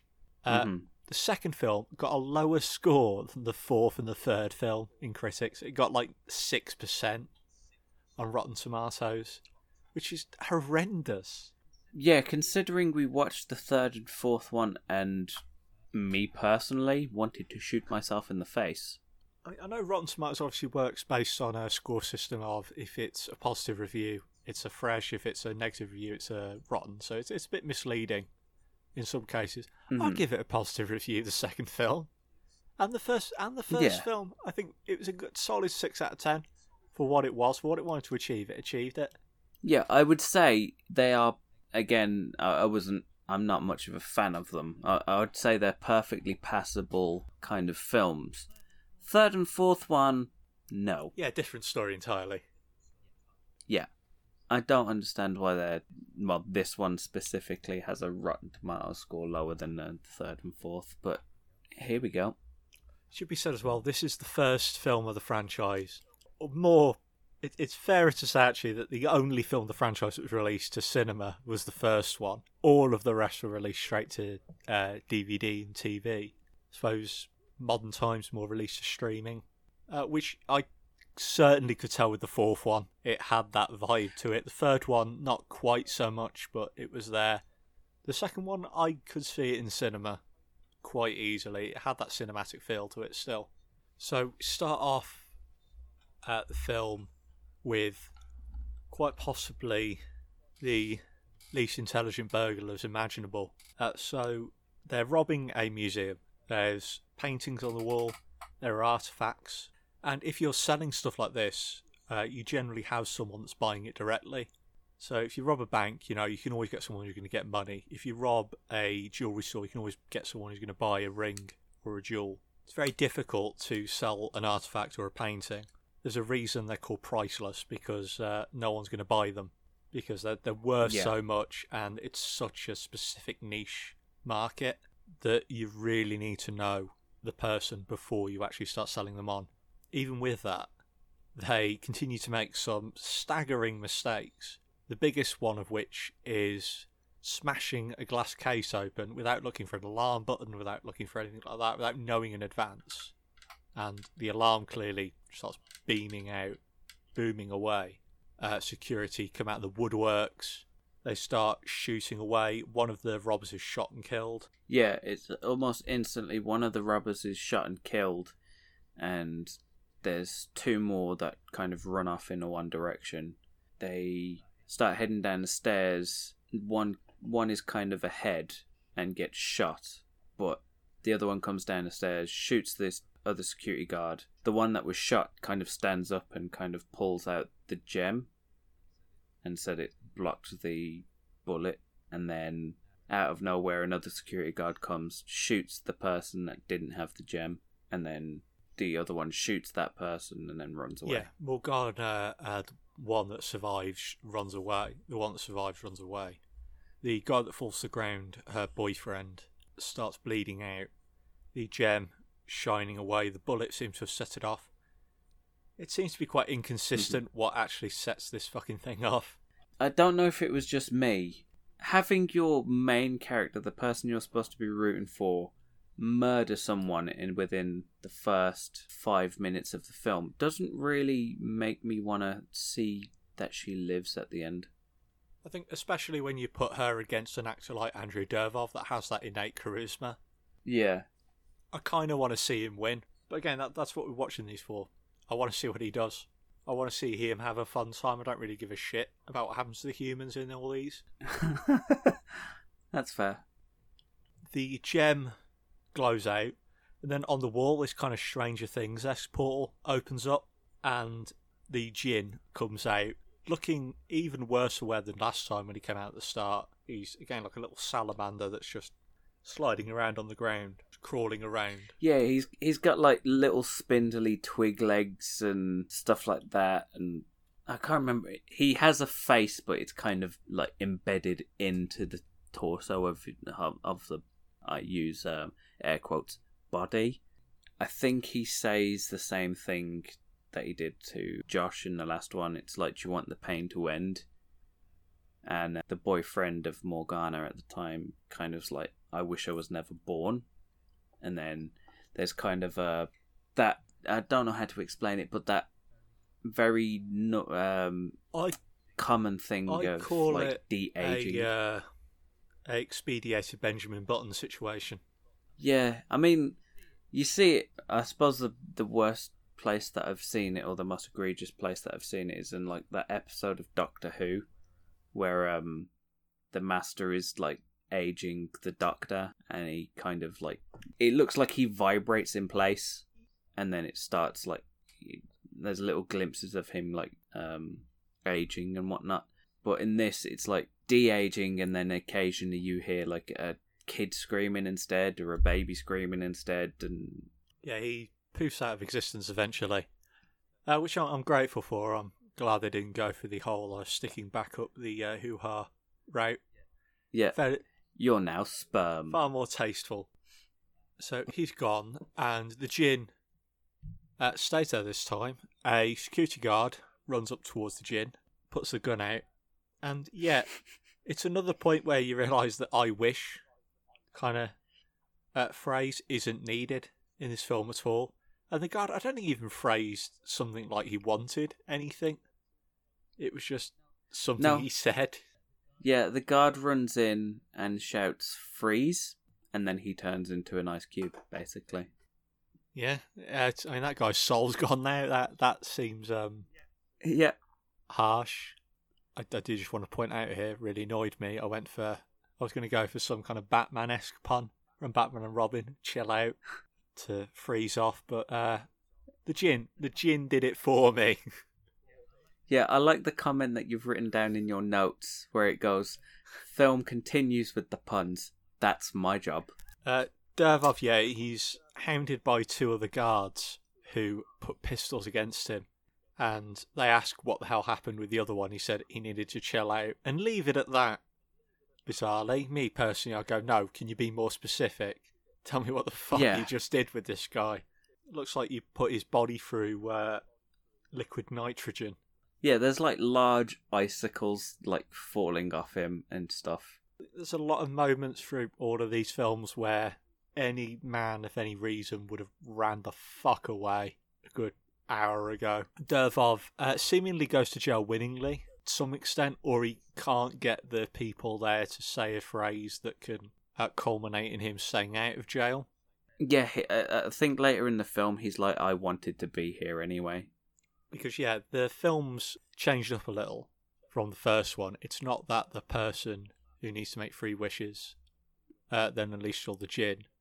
Now he needs to get 1,001 wishes from everyone and then get the 3 wishes.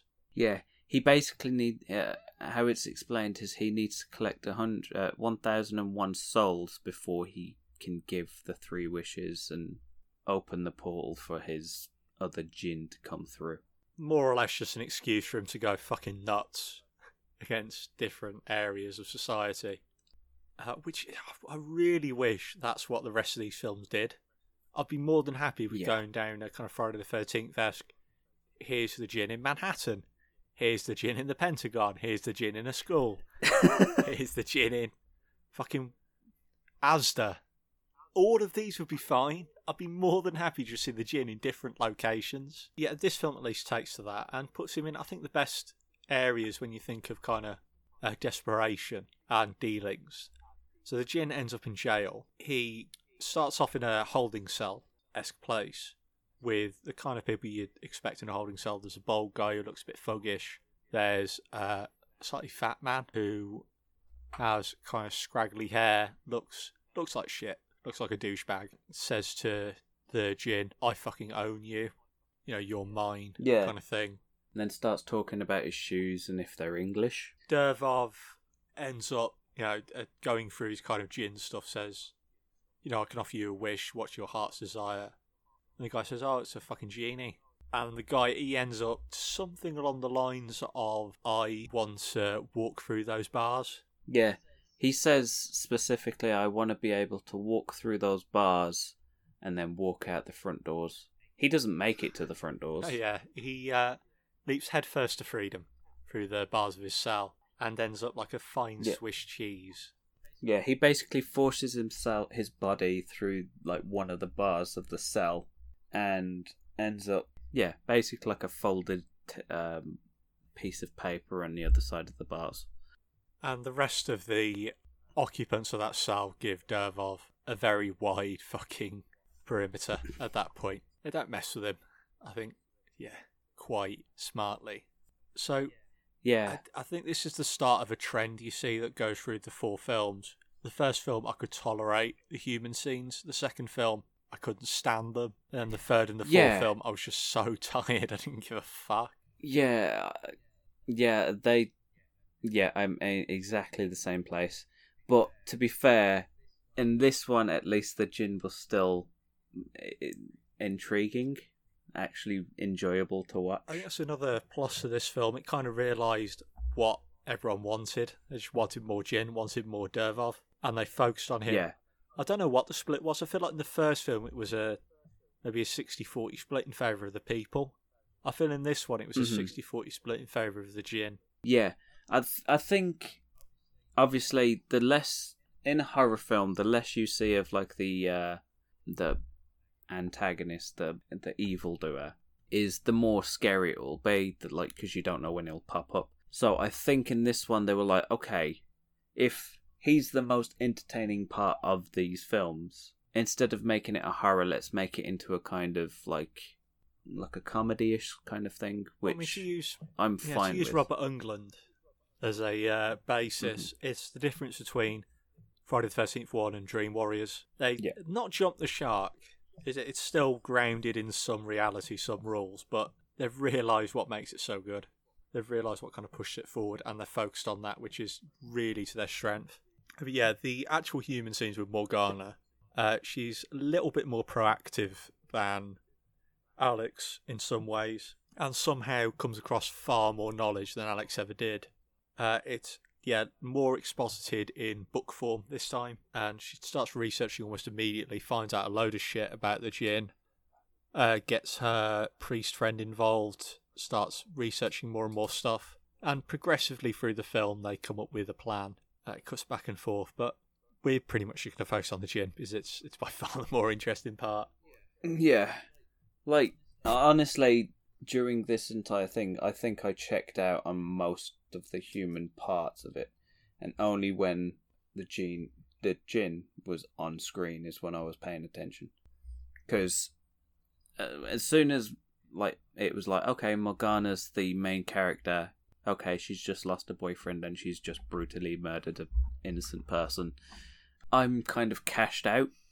I was like, okay, I'm not really interested. And then about 20 minutes more into the film, she very quickly moves on from the boyfriend that she was crying about, and she's banging the priest. Yeah, so the most successful of the friend zoners. Yeah. Who's trying to be innocent, needs to be said. They find out at some point that you need to be innocent to get rid of the Jinn. And the priest decides sleeping with a woman out of wedlock. I should say, I don't know how this fucking works. I'm not religious, but I'd want to cover all my bases. If it was the case of dealing with an elemental being, I'd convert to something and go, yeah, sure, why not? Forgive my sins, do all this stuff. But no, the priest just sleeps with her and goes about his business, presuming innocence throughout it, which he isn't, turns out. But yeah, we'll get to that when it comes to it. And they do intersect with the Jinn, of course, occasionally. There's a bit more interaction as well with the Jinn and the victim, at least towards the start of the film in this, than there was in the latter one. Yeah. Because the Jinn doesn't seem to give a fuck if they know his plans. Yeah, I think at some point he just outright tells them plans. It's pretty much a villain monologue, just done amazingly. And that's absolutely not a bad thing. So one thing I should mention before we go on to the Jinn is that Morgana and the guy who plays, is it Greg? Yeah, Gregory, yeah. Yeah.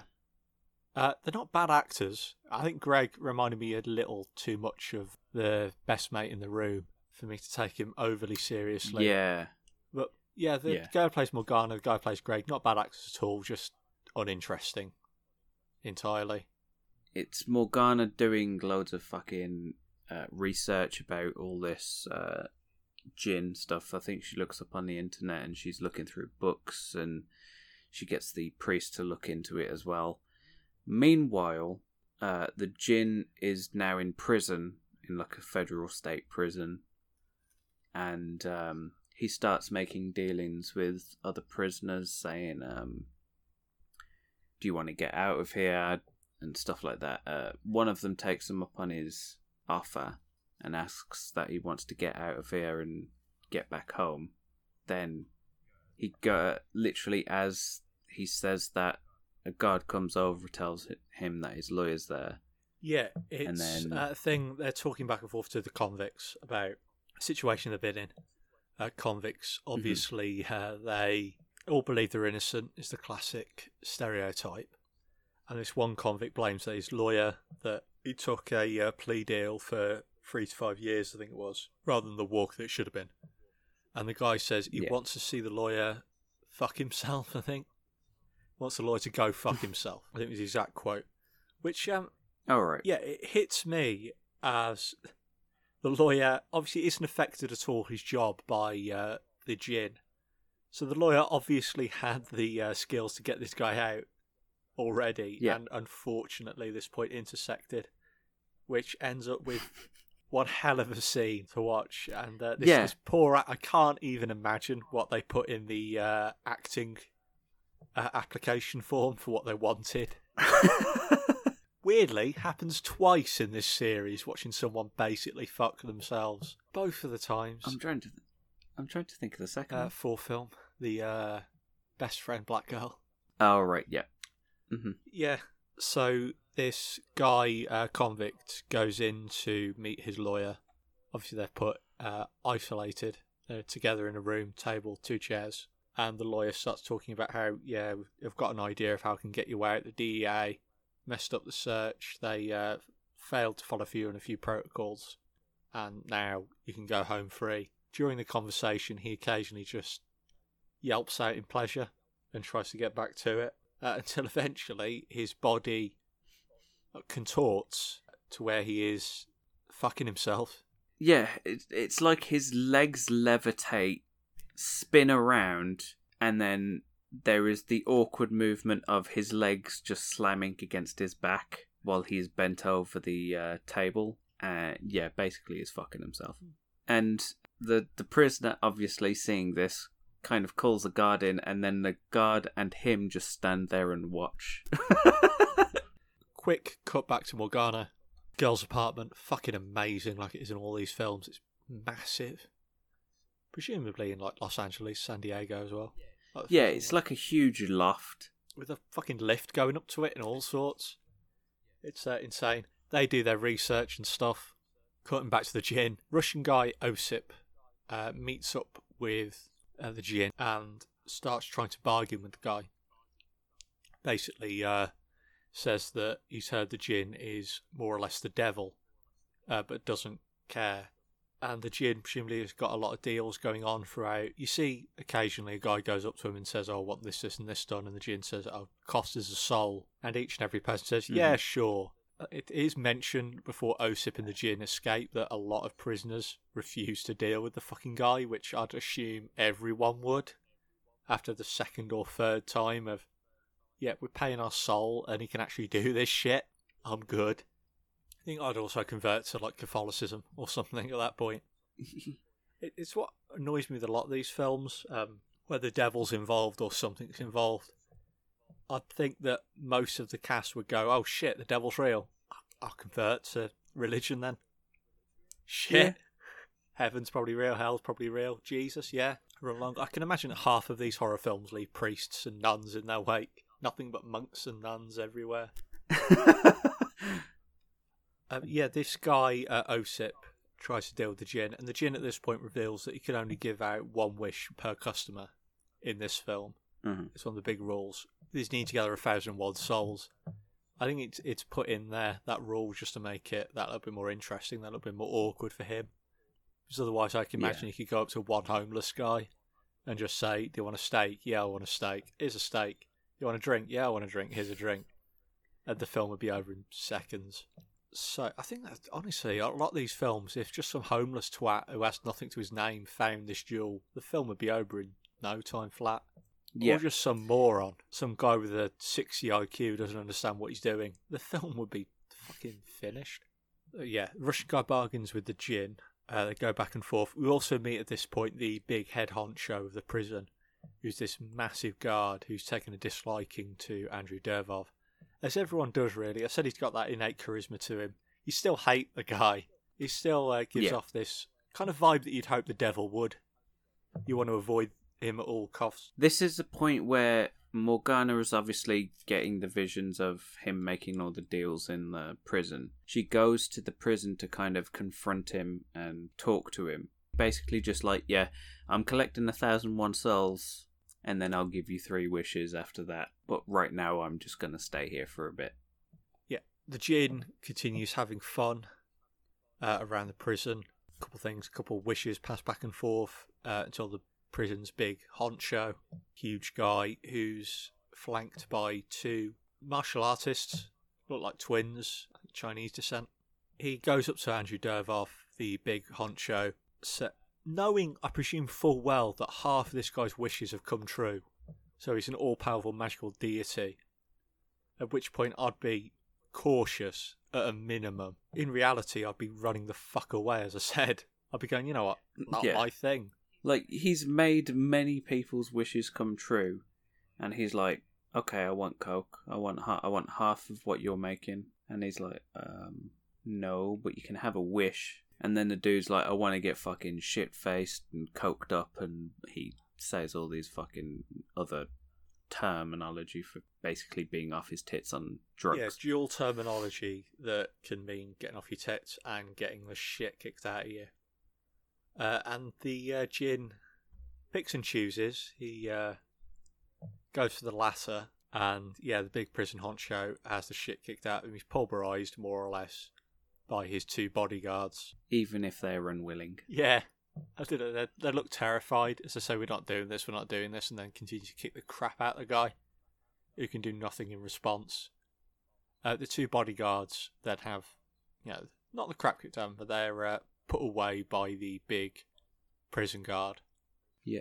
So, cutting to Morgana, quick couple notes to take. So there's a bit of a religious angle placed in by the priest who says to become, finds out in a bit of writing that you need to be pure to take him out. You need to be pure to remove the djinn from the realm. And this is when they find out you need 1,001 souls to bring the djinn to your realm. Becoming pure in all films apparently just means taking out your nose ring, taking off your makeup and putting your hair in a reasonable fashion. There is no way this woman's pure, because literally the start of the film is her murdering someone. I know it comes up later and it's like, I wish I never did that. Doesn't make it any less true that you already did that, and saying that, oh no, she doesn't wish that she didn't do that. She just wishes he was back alive. Doesn't mean you're pure now. Presumably she's still tainted. I'm always reminded, that joke in Cabin Fever, where they go through the different stereotypes and say, oh, we need a jock, we need a scholar, we need a virgin. And the girl turns around and says, I'm not a virgin. So we have to make do in the modern era. I always think kind of taking out your nose ring, just doing up your hair, is that the best you can do, really, to make yourself pure? Do you mean Cabin in the Woods? Yeah, Cabin in the Woods. That's what I mean. I can think to Eli, I'm an idiot. I was like... Yeah, never mind that then. All that. So Morgana, to compensate for her impureness, gives God the finger, whereas chops her own pinky off. Which, I don't know, it's maybe the last thing I'd attempt. Yeah, like, why would cutting off... I did, when I was watching it, I was like, I haven't paid attention to the human bit, but why the fuck is she cutting off a finger? I'm sure there's something in the Bible somewhere. It was Abraham cuts off Isaac's foreskin. There's a lot of sacrifice. I know that I think there's a passage in there that's like, if thine own hands offends, cut it off, sort of thing. But I'm sure a pinky finger isn't fucking harming anyone. We find out that doesn't work anyway. And regardless, if it did work, maybe try asking for forgiveness first. Try going up and, doing that whole confession thing before you chop off your own fucking finger. Yeah. Give back the paintings, which she does as well.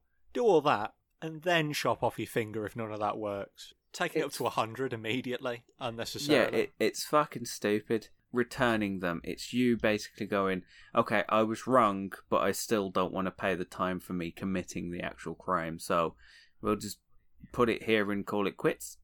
I know a few people died, but fuck them.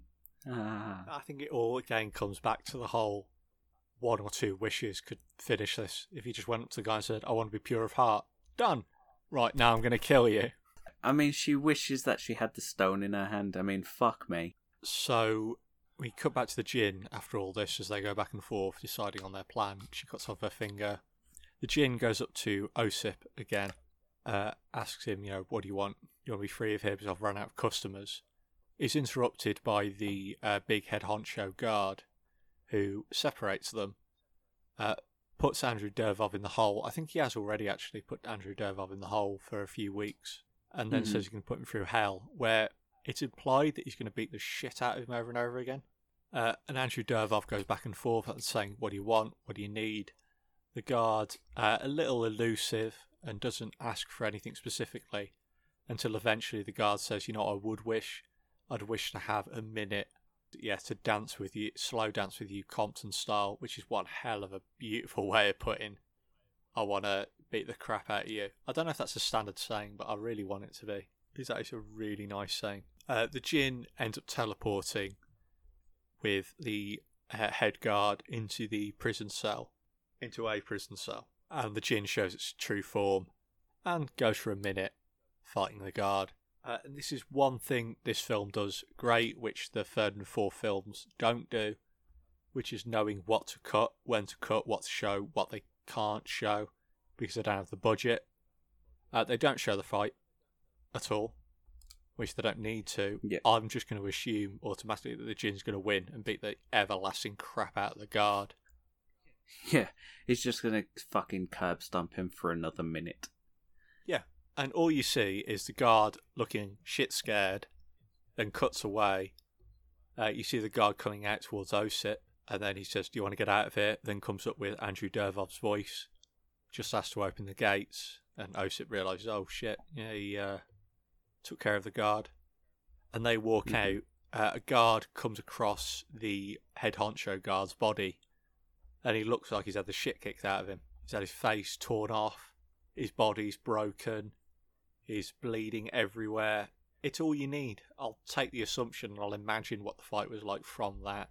So Osip in this point, Osip and the Djinn are traversing towards Osip's old club. I think some time passes because it comes into the news that Osip's left the jail itself, which is where Morgana and Gregory find out about the old club and where Osip and the Djinn are. Mm-hmm. Osip promises a lot to the Djinn, doesn't really deliver. Eventually brings his boss in, Pitov? Something like that. Yeah, something. And the Russian mob boss talks to the Djinn, who surprised him by knowing Russian, and talks back and forth. The Russian mob boss says, I don't have anything I want. I have money, I have power, I have women. Why would I ask for anything else? You ask me, that's just a lack of fucking imagination. Endless things. A better season finale for Lost. Oh, thankfully I never watched that show, so I'm good. There you go. Here's something that everyone can relate to that one. Everyone can wish for another, a better last season for Game of Thrones. I know it's not particularly ambitious, but it's better than not wanting anything. Yeah. And then the Djinn kind of asks if he wants a rival taken care of. He says no, and then Osip kind of brings up someone, like a specific person, which apparently offends someone, and they all aim guns at each other and all that shit. The Djinn obviously says, I can take care of him for you. The Russian mob boss says, I want his head. And then he literally just he changes the Russian mob boss's head into that of some random guy we've never seen before. The Russian mob boss stands there kind of touching his own face, terrified, as the other guards point guns at him as if he is that actual guy. Yeah, like they didn't just see their mob boss friend or their mob boss literally in front of them and his head change. It's like they've just gone... It's like when you look away from something and then you look back and it's fucking disappeared. It's like they've done that, but all at once. Well, they don't have object fucking permanence yet. Yeah. Yeah, the mob boss is kind of carted off as Osip declares himself the ruler of the Russian mafia. Seems a bit premature, but whatever does you. Yeah, basically, he's like, okay, I'm boss now. Fucking, I'm the best. Whatever. And Morgana basically runs in, all gun-toting, finds the Djinn, and because she's so innocent and pure of heart, has a Colt 9 ready to shoot off at the Djinn. Fires a couple rounds into him, and the Djinn finds it amusing. I'm pure of heart, so I'm going to use this very violent means of killing you. I suppose it's less than I'm pure of heart, so I'm going to put a flower crown around your head and beg you to stop. Please, sir. Choose kindness. If he took that as one of her wishes, then I suppose it would just stop. I think at this point he still hasn't collected enough souls, so he's like, I'll get to you later, run along. And he's like 800 or something, I think he says. He's an insane number. Yeah, I think at this point he's got like 400, and then he leaves Osip there kind of dancing and doing all that shit because he thinks he's a mob boss now. And then he goes into a casino and asks for a job. Yeah, it's less a job, I think, more a partnership. By the way, he's talking to the casino boss. The boss asks him, do you have any experience within the world of gambling? And kind of talks to him as an equal rather than an employee-boss relationship. And a few words are exchanged. Dervahl obviously loves the idea of a casino. The djinn asks if all the games are rigged, and the casino manager says, no, we wish all our customers the best of luck, which obviously the djinn's like, okay, that's your wish. Done. It's not only his wish, apparently, but everyone in the casino's wish. Yeah, because I don't know how that works, but then everyone just is like, okay, if we gamble here, we're just giving our souls away. I don't know if it's... surely you could go up to just the Prime Minister. Do you want the best for your people? Yeah, I wish the best for my people. And that's all of England fucked. Hey. He moves up towards the kind of penthouse area, the overlooking area, the main office of the casino. Morgana and Gregory follow along eventually. And there's a really nice kind of 3-minute scene where Greg and Morgana confront the djinn, and Andrew Dervahl just has so much fun having this ever so slight sarcastic tone to everything he says. It's just drenched.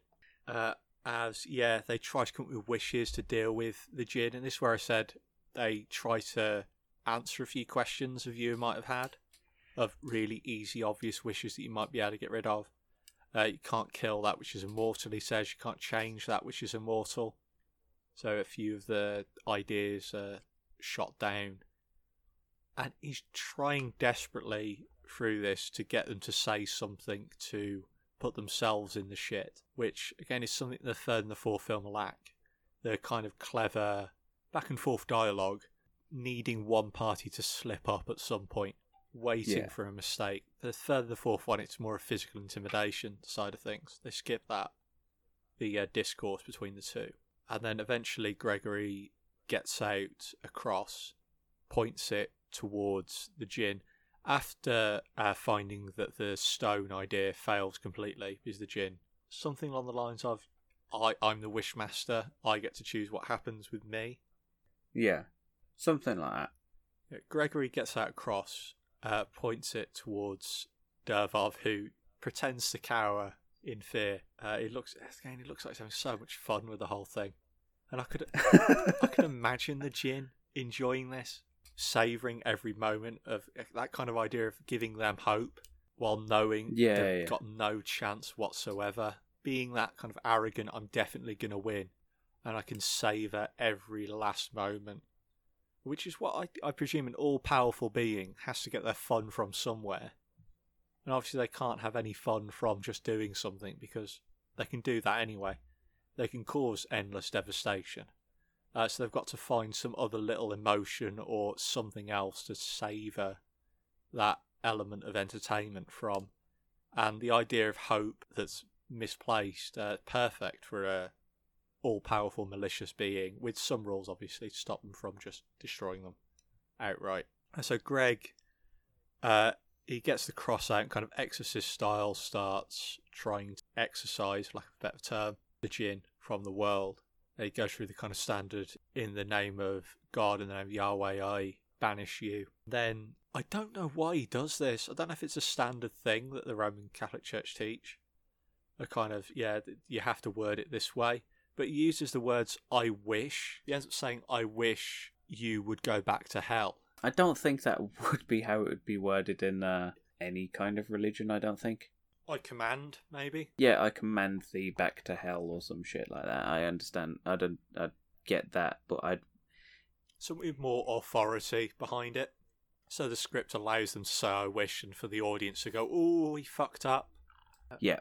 In a film as well that's shown that a guard just saying freeze, and then the djinn's got all the power in the world to turn to ice. It's not necessary. Just go to hell.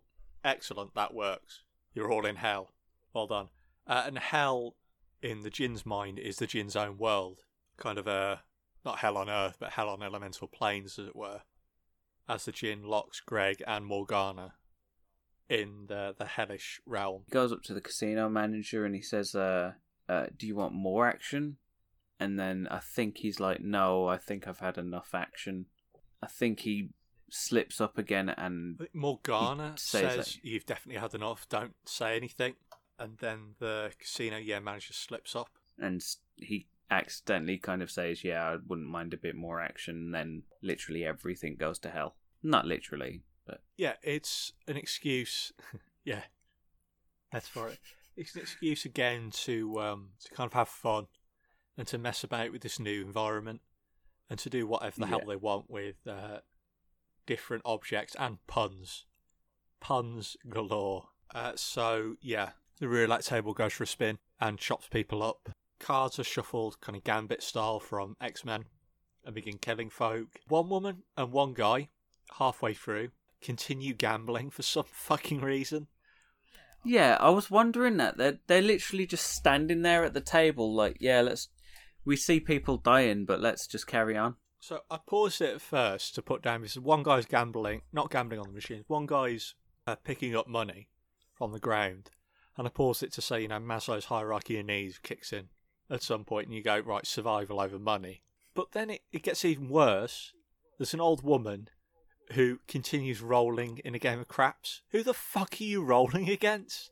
You realise the dealers have ran away. There's no one there. Because then the djinn rolls for her, says, "Oh, you're crap out of luck," and she looks mildly annoyed. There are people dying around you. Run away, you idiot. Crap out of luck there. I think entirely used for a pun, which the writers probably thought a little too happy about.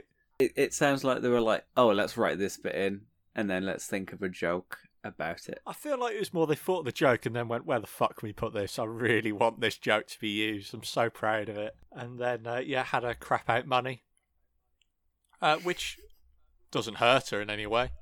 Just had a load of gold coins on the ground. At the end of it, yeah. So yeah, it continues on in this chaos. The casino dealer's attacked by bees. Frogs start spawning about. Locust swarms rush around. It falls into absolute chaos. Pandemonium. And eventually Morgana, who has escaped at this point, I think she just wished herself out of it, along with Greg. Rather than, as we said, going for the very simple, I wish I was pure of heart, I wish I was innocent, any of these things.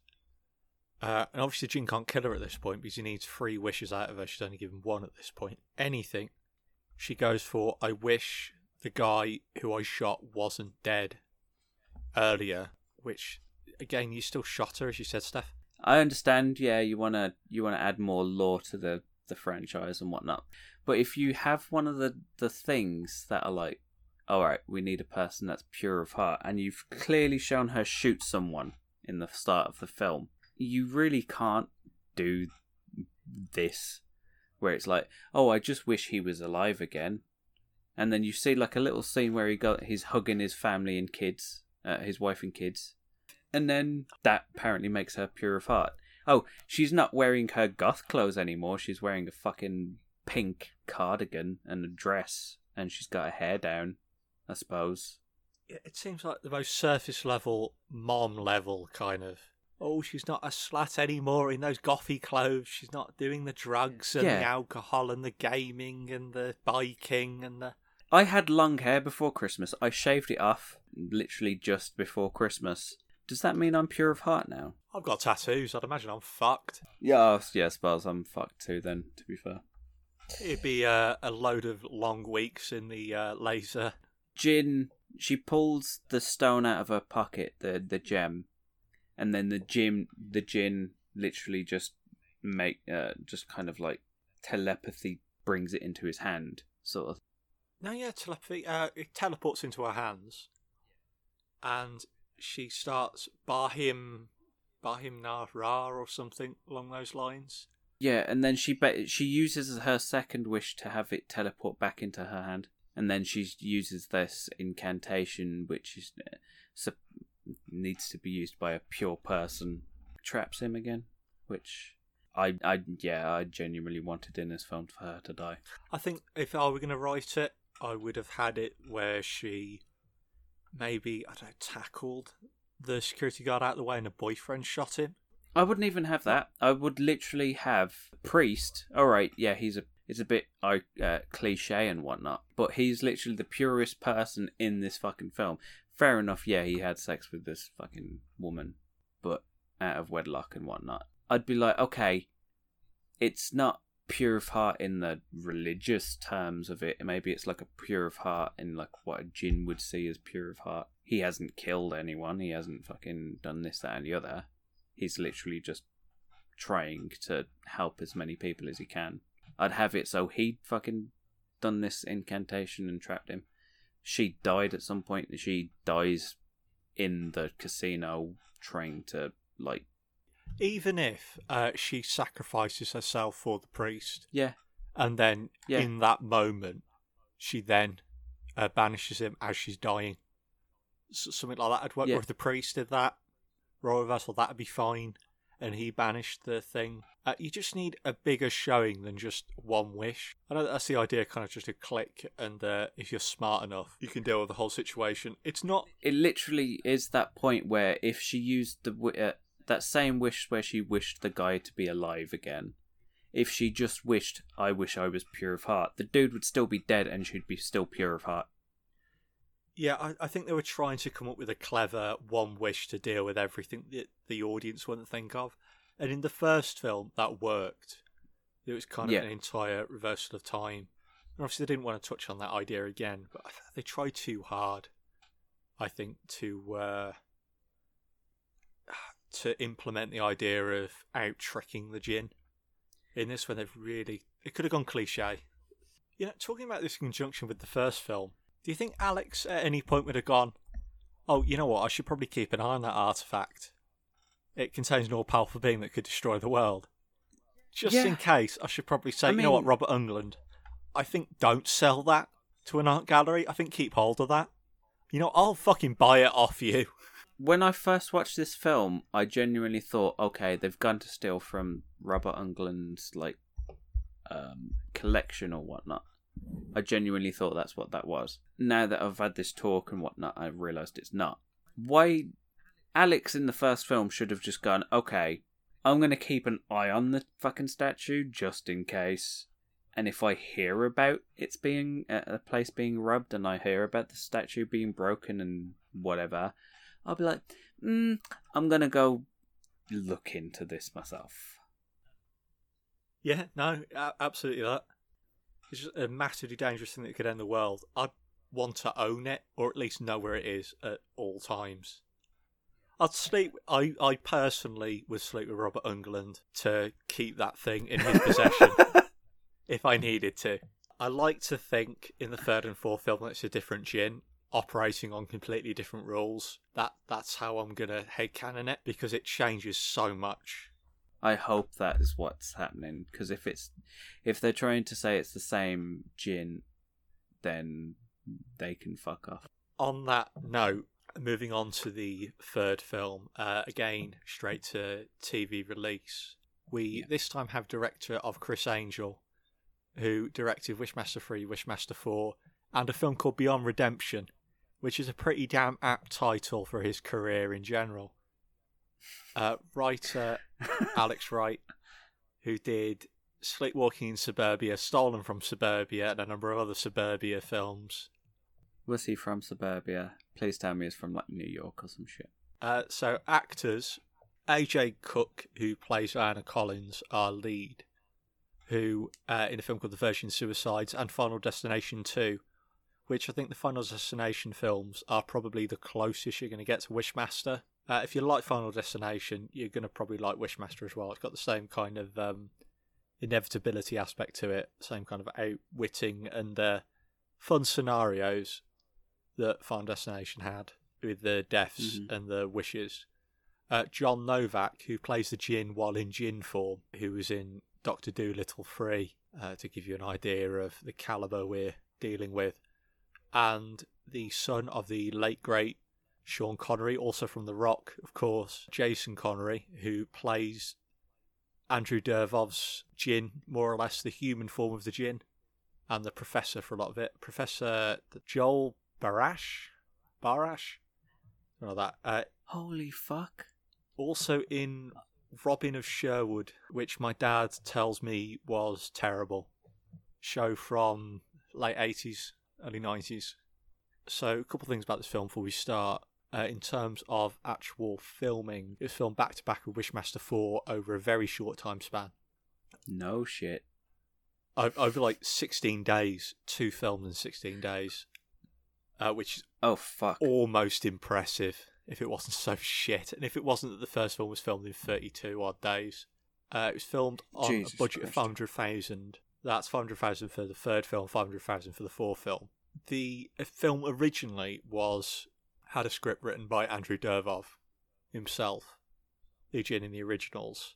It was some really convoluted and really cool sounding film where the UN shot down Chinese missiles, a kind of Y2K thing, and the Djinn got involved with politics and the like. Like what I said at the start, seeing Djinn in different locations, different levels of severity, a really kind of excellent way of doing it. The producers went with someone else. I think it was more because of how expensive his script was and how expensive it looked, and it did look fucking expensive. And Andrew Dervov had a read of the new script, and then I'm reliably informed told them to fuck off in those words, and didn't come back to reprise his role. Good call. Yeah. Oh God, if I ever become a millionaire, the first bloody thing I'm going to fund is Andrew Dervov's script of Wishmaster. I was looking through trivia as well of the film, going through IMDb, going through Rotten Tomatoes, and generally you'll find kind of interviews from the director, from the writer, going over how production was, how long it took to get the makeup off, that kind of thing. This film, very little trivia, and for some reason, fuck knows why, fuck knows who cares, apparently 2 out of 3 people care, trivia including the female demon cup sizes for their bras. I don't know why anyone gives a fuck, but it was on there, double D, if anyone happens to care. So, the start of this film, I changed it up from the first one. It tries to be a remake in some cases, hits the same kind of beats throughout, tries to have the trauma at the start come around with the trauma at the end, and the main wish girl with her family and friends harassed to try to gain the 3 wishes. We've removed the 1001 wish idea from the second one, and it's just come back to the original make 3 wishes, hell on earth kind of thing.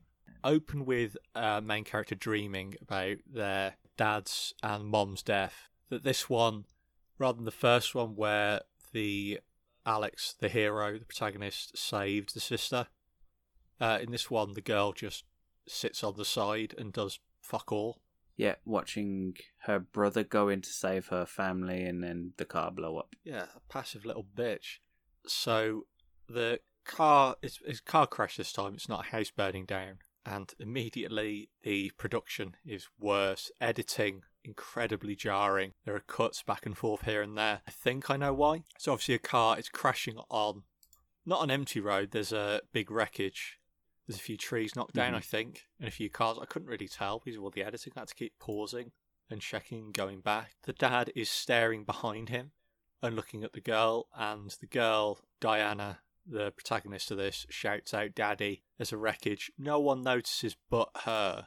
This giant wreckage in the middle of an open country road. And the dad turns around, the car then starts flipping around. It gallivants into the air. Diana gets out with a few minor cuts and bruises, as does the dad. As does the brother. Yeah. And then the brother goes and says, stay there, stay on the side on the bank, and rushes back for the mom and the dad.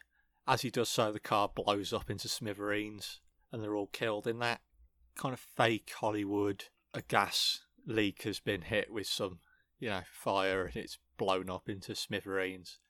That ridiculousness. There's a really annoying post-production filter on all their voices as well.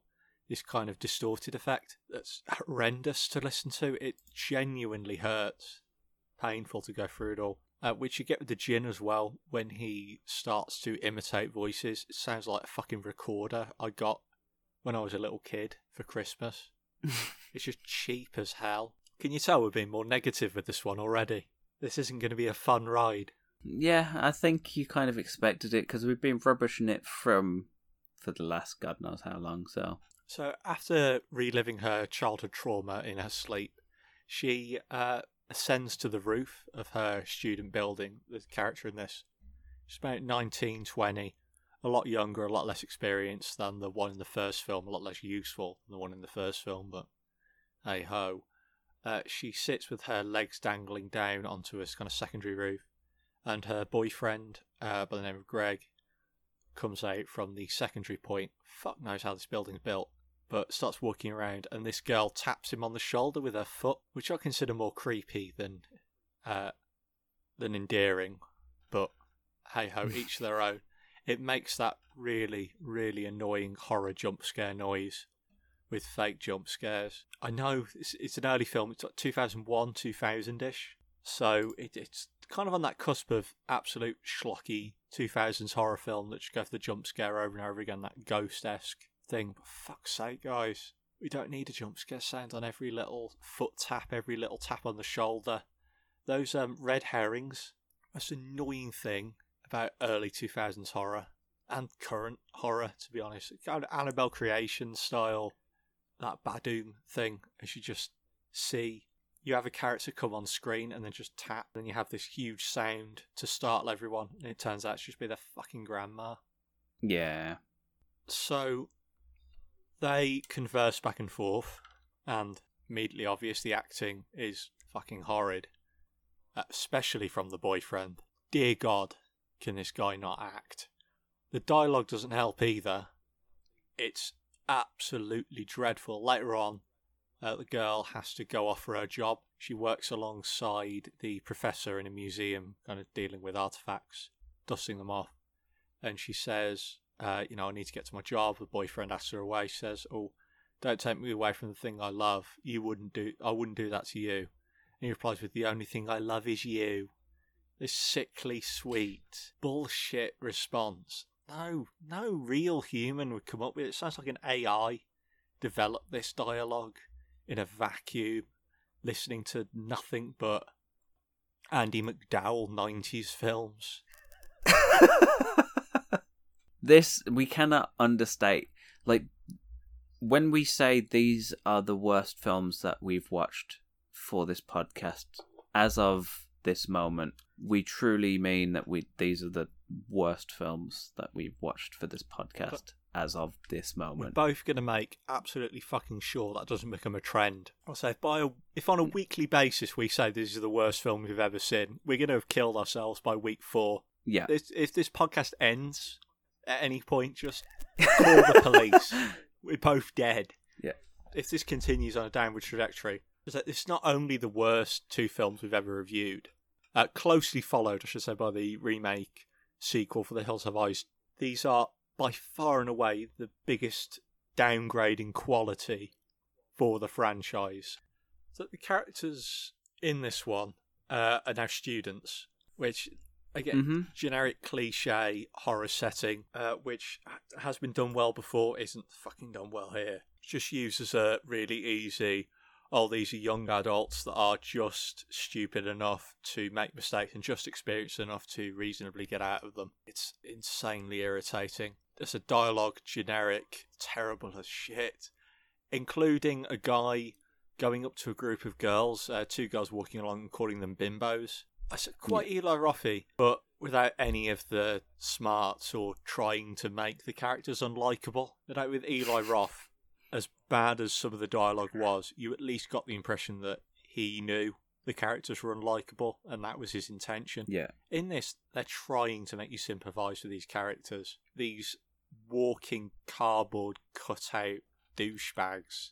You can't do it. No one in their right mind can do it. So, Diana, she is, I think, an archaeology student or history student. Something like that. It's that generic side of mythology within... See, later in the film, they mention she's a TA. I assume she's a TA, but she's helping, like, the history teacher kind of, like, go over these, like, artifacts that are in... I don't know if there's, like, a museum on campus or if it's in the library or something, but... Yeah, a museum somewhere that she's working at with the lecturer who played by Jason Connery. Another fucking connection to The Rock there. unintentional Yep. entirely. Didn't even. Jason Connery, who's made up to be this womanizing, student sleeping, flirtatious scumbag. Yeah, he's made up to be this, like, Lothario, Casanova, big dick, like, professor that is banging all his students. And then he just seems like a douchebag that's trying too hard to be liked by people, except for the guys in his classroom. Yeah, he's like a nerdy, weedy nothing. Yeah. He's what you'd expect from a professor, and then he's built up as this.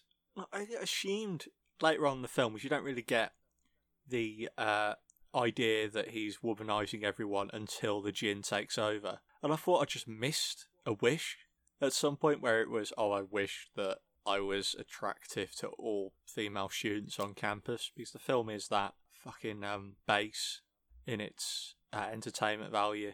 Sex, sex, and sex. I assumed I missed something. Yeah. But I didn't.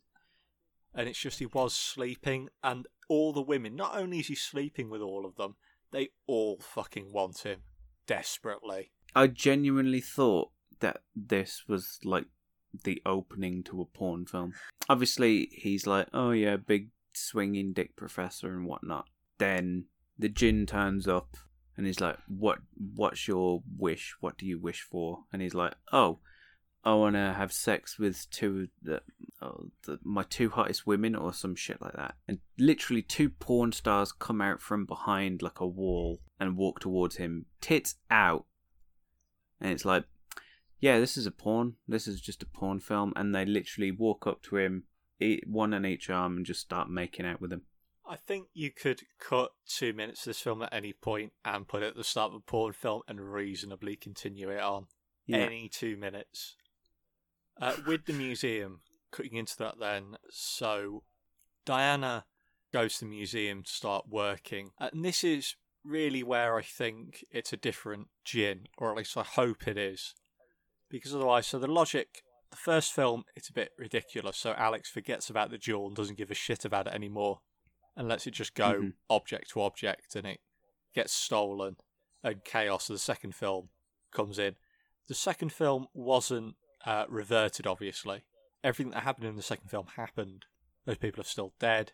There are still problems with that. The djinn was just re-trapped. Yeah. But now the jewel is found in a different object. So my only assumption, if there's a continuation of the franchise and this is the same jewel, is that this jewel was taken from the original artifact, moved away, a completely different artifact unrelated to the original was opened up, and this jewel was placed in that instead, reclosed, forgotten about, and sent off to the museum to be looked at. Yeah, if that's the case, then Morgana in the second film literally was like, okay, he's trapped again, let's go to fucking Egypt or whatnot, find a little jewel box or something, put the gem in that, hide it away again, and when someone finds that, we're fucking sweet. Right, we'll go through the bullet points, but there's stuff that I very quickly want to talk about, just because at this point, I'm just literally going back. I'm very quickly backtracking because I want to get through this. It's literally, she finds the gem and kind of opens it up, and then she fucks off back to her dorm room, which leaves the professor in the museum on his own. This is another thing that really annoyed me in the third and the fourth film, which isn't put forward in the first and the second. In the first film, when the dock worker finds the jewel, he fucking knows, oh my god, it's an opal the size of my eye.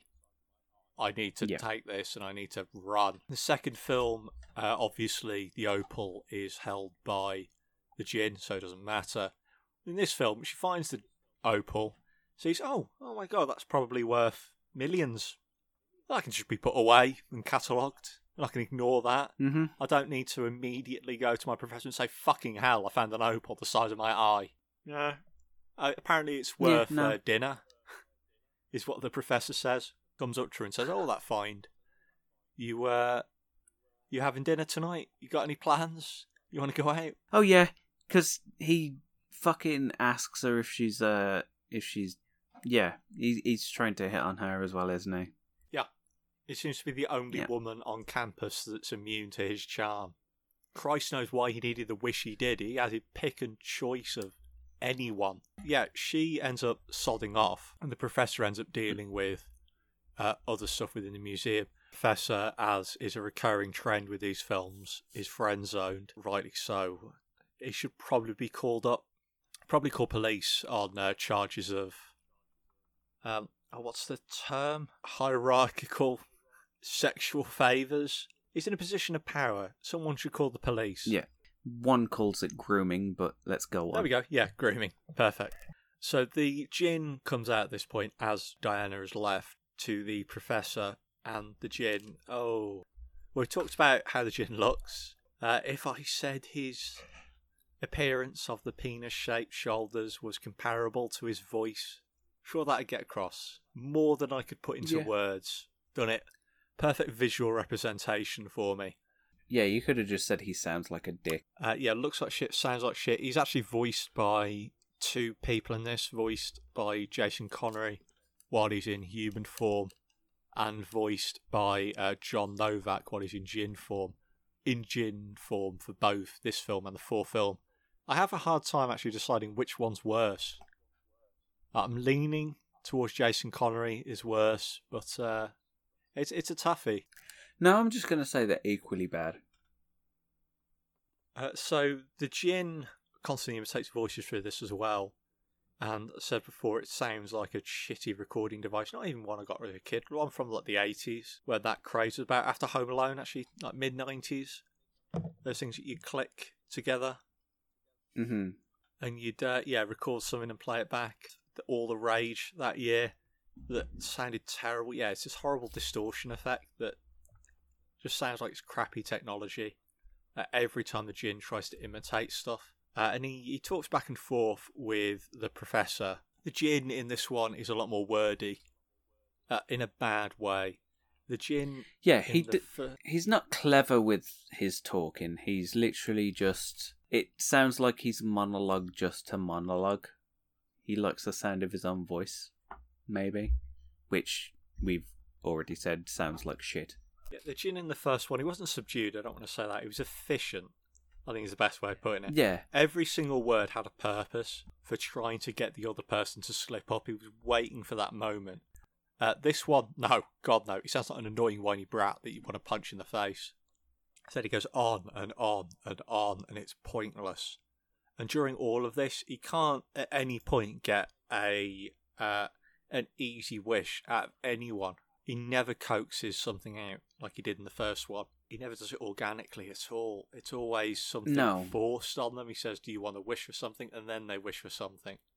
It's not even, do you want to wish for something? Half the time it's like, I'm going to fucking beat you down until you wished for something. Perfect metaphor for the writing style in this film. Yeah, in the other films, it's literally like, I cannot physically do anything magical or anything to you until you wish for it. Whereas in this one, it's like, nah, I'm just going to kick the shit out of you, and then when you wish for something, that's when you die. Yeah, this is a djinn who, in the first film, had to walk away from a door because the guy said, I want to see you leave. Yeah. Literally had to run away. Had no choice in the matter until the guy said something different. That's why, again, I think it's a different djinn. It's what I'm going to headcanon. Because the rules are completely changed. In fact, there's no rules to this one. As you'll see in the fourth film, it takes rules and then it completely removes them. So yeah, as you went forward earlier, the professor talks with the djinn back and forth until eventually the professor wishes, without being scared at all really. He is a bit jumpy at the start, but it's nothing like in the first film or the second film where someone sees the djinn and goes, oh my god, what the fuck, and runs for the hills. The professor just goes along with it and just goes, yeah, I'm sure nothing bad can come of this. Yep. It's a professor who studied mythology, and it's drilled in that he knows what djinn were like back then, how they're depicted, and at no point does he think this might be a bad idea. But yeah, the djinn ends up asking him to wish for something, and the professor wishes that he is loved by two women that he finds the most beautiful in the world, which turn out to be succubuses, female demons, one of which eats his tongue and he ends up dead. Yeah. At which point, I think was the biggest mistake of both of the films. The Jinn goes up to Jason Connery's dead body and takes Jason Connery's face, wears it on his own, and then you get a really horrible effect. In the original, I remember the Jinn simply had the face attached to him, and you see a kind of hair grow on the back of his head and the skin of it wrap round slowly.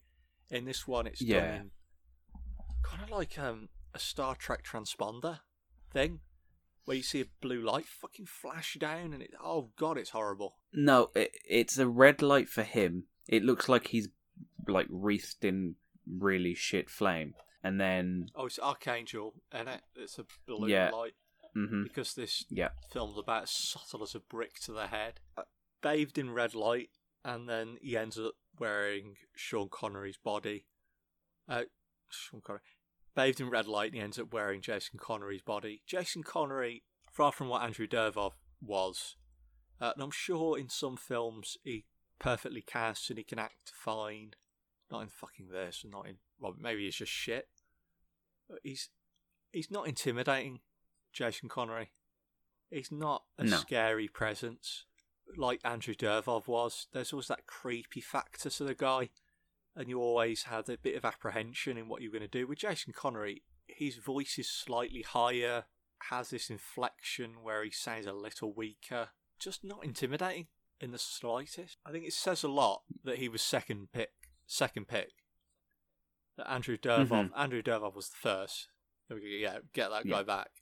Then, he's all to fuck off. We're going to have to get someone else now.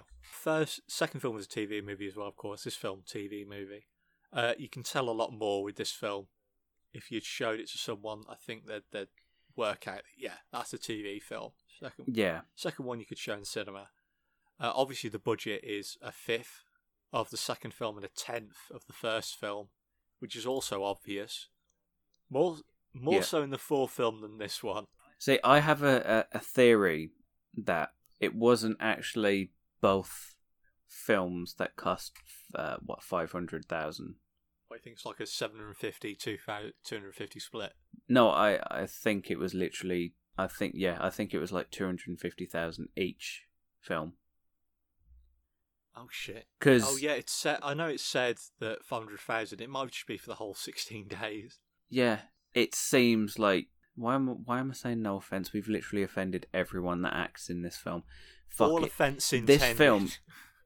This film looks, sounds, and is acted like shit. There is literally...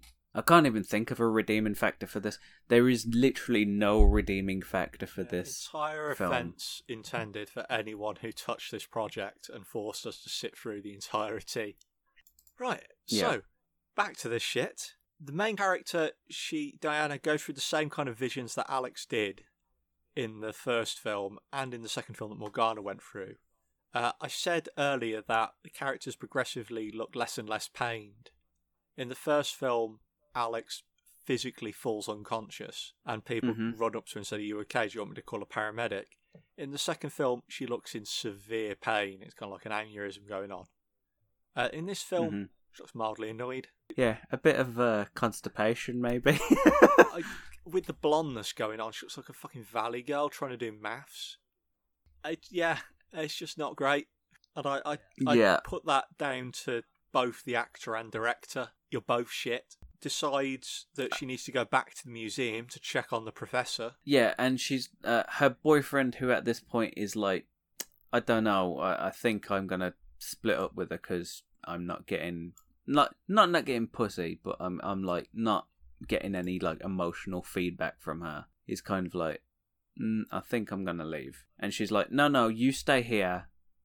I'm gonna go check on the pervy professor because I think I've seen like something. Then she fucks off, and then her two other friends are walking through the there's like a lounge area or something, heavily also indicates that this is literally just the same porn film, just a different scene. It's these two having sex behind a couch while another friend of theirs is watching TV while he's oblivious to them being there. Yeah, they go to have sex behind the couch. They haven't stripped off fully at this point, and I want to reiterate that. This goes on for 3 fucking minutes of the runtime. I don't know if I can even call it padding at this point.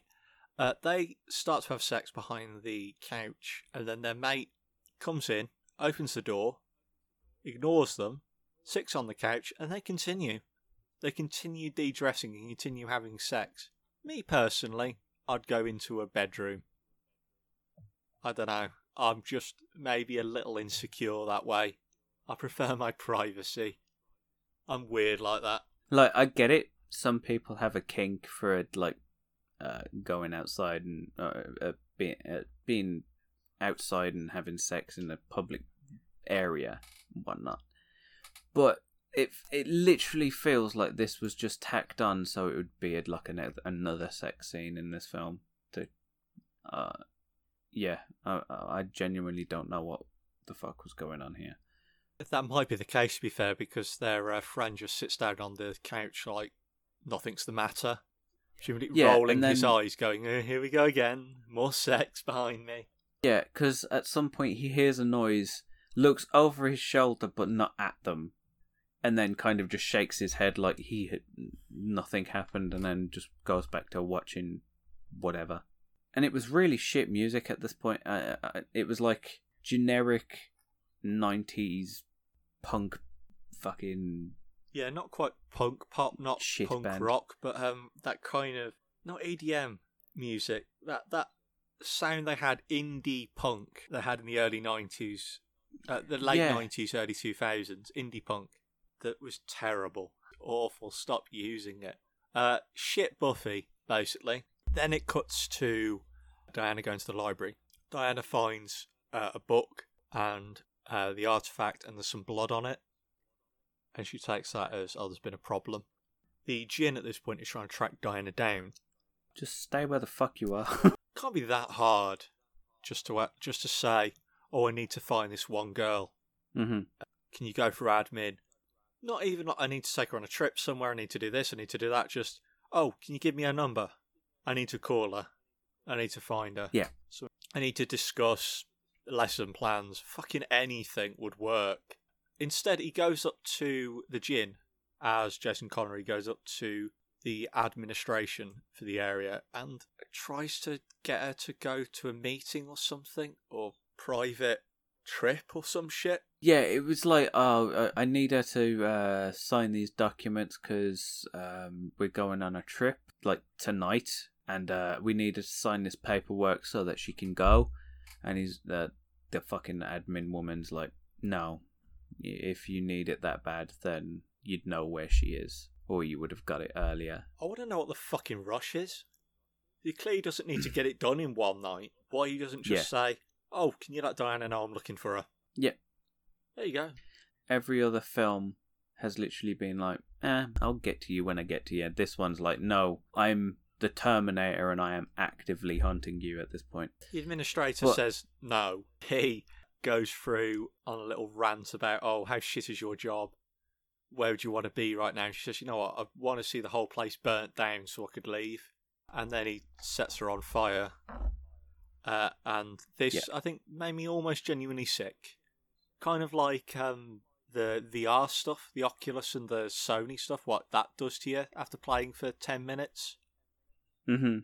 So you see her on fire from the djinn's perspective, and she's burning away. And then for some unbeknownst fucking reason, they decide to put on a distortion effect, or a blur effect, sorry, while Diana is watching through her, while she's looking at the djinn. Vision, while she's going through her visions. While Diana's going through her visions, they put on this little blur effect, and it's horrendous to look at. The other films have literally made it very clear when she's having a vision and when it's literally just coming from his point of view. This one's like, no, let's just put a bit of a blur effect and annoy people so we can really hit home that she's having a vision.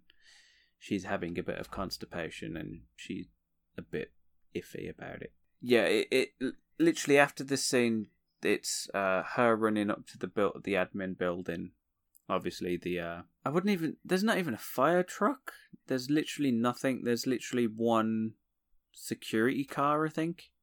Yeah, there's one security car, one security guard, and a little gurney with a body bag on it. There's a body inside the thing, and the security guard, hilariously terrible, like the least authoritative prick in history.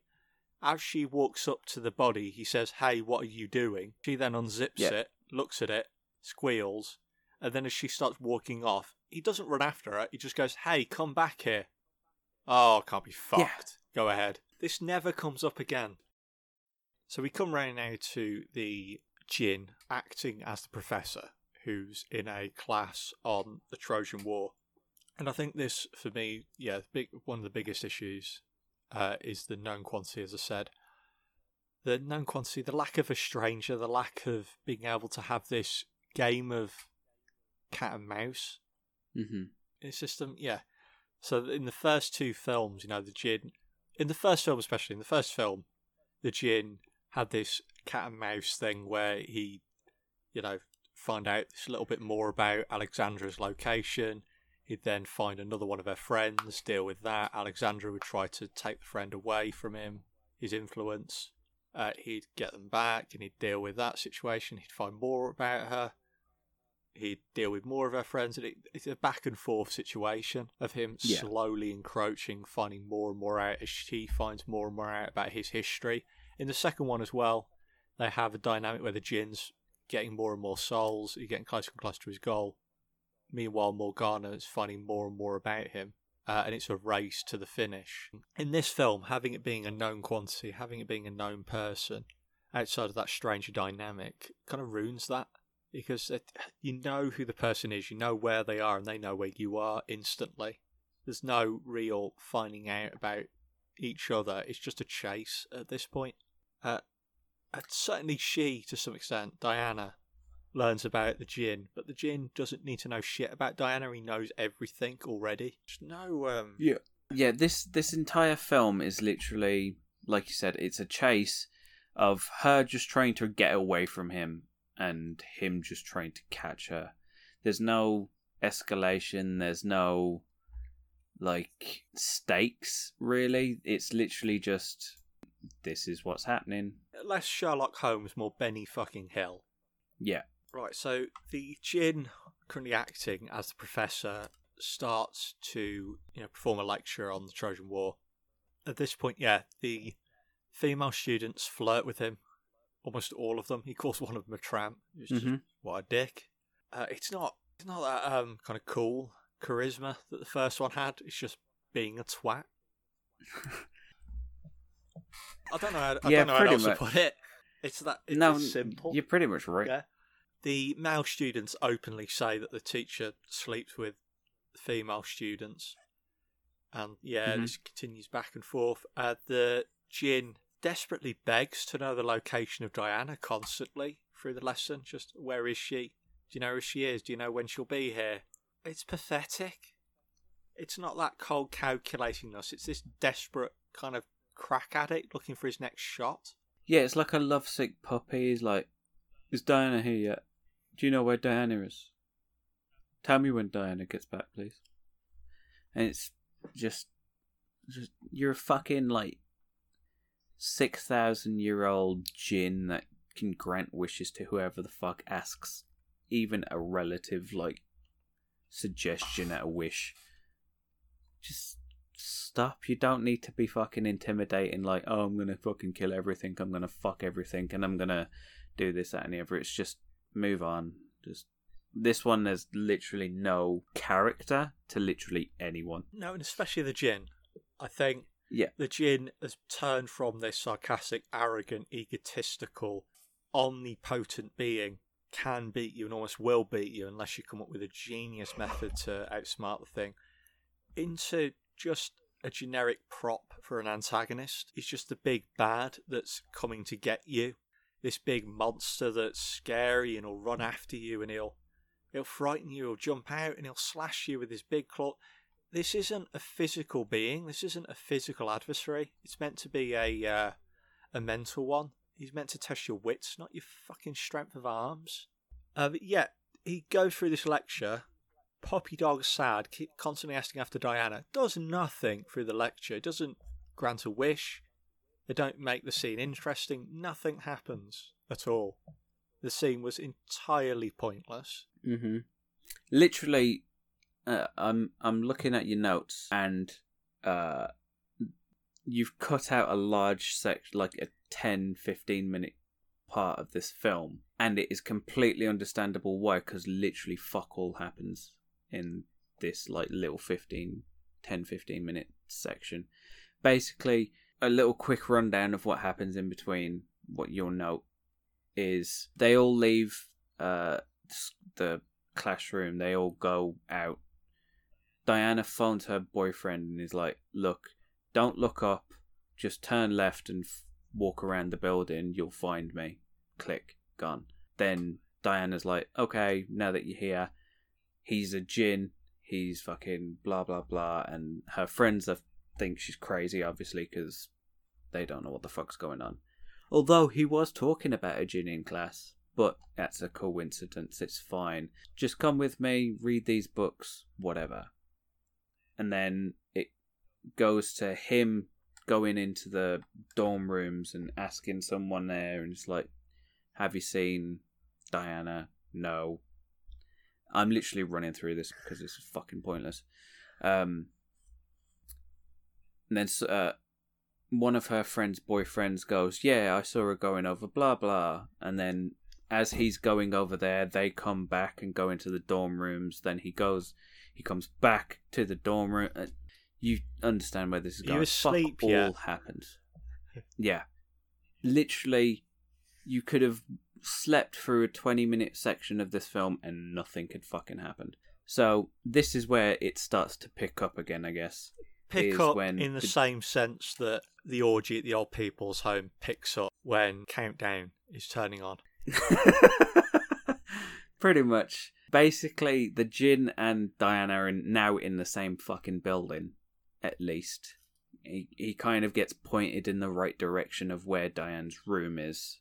As they come out of her room, they see the djinn walking up to her, like he's in some kind of rush, and then they literally just go, all right, fuck it, we'll go this way, and run a completely opposite way and end up outside anyway. Yeah, and this calm, collected villain turns into a fucking maniac that charges after them.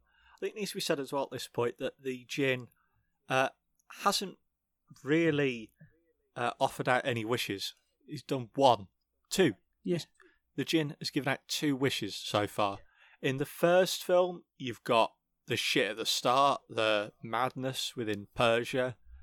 You've got Josh dying, you've got the blind guy, you've got the hobo, all within about 30-35 minutes. In the second film, all sorts of shit in the prison. At the start with the freeze, the I don't want to be born, loads of stuff. In this one, 2. Fucking 2. I know your effects aren't as good. I know you've not got the same budget that you had. You can be smart. You can come up with stuff. Anything will do. I think at this point they split up. Diana and her boyfriend go off to the church for some reason. Oh, that's right, because her boyfriend's like, I know someone that can help.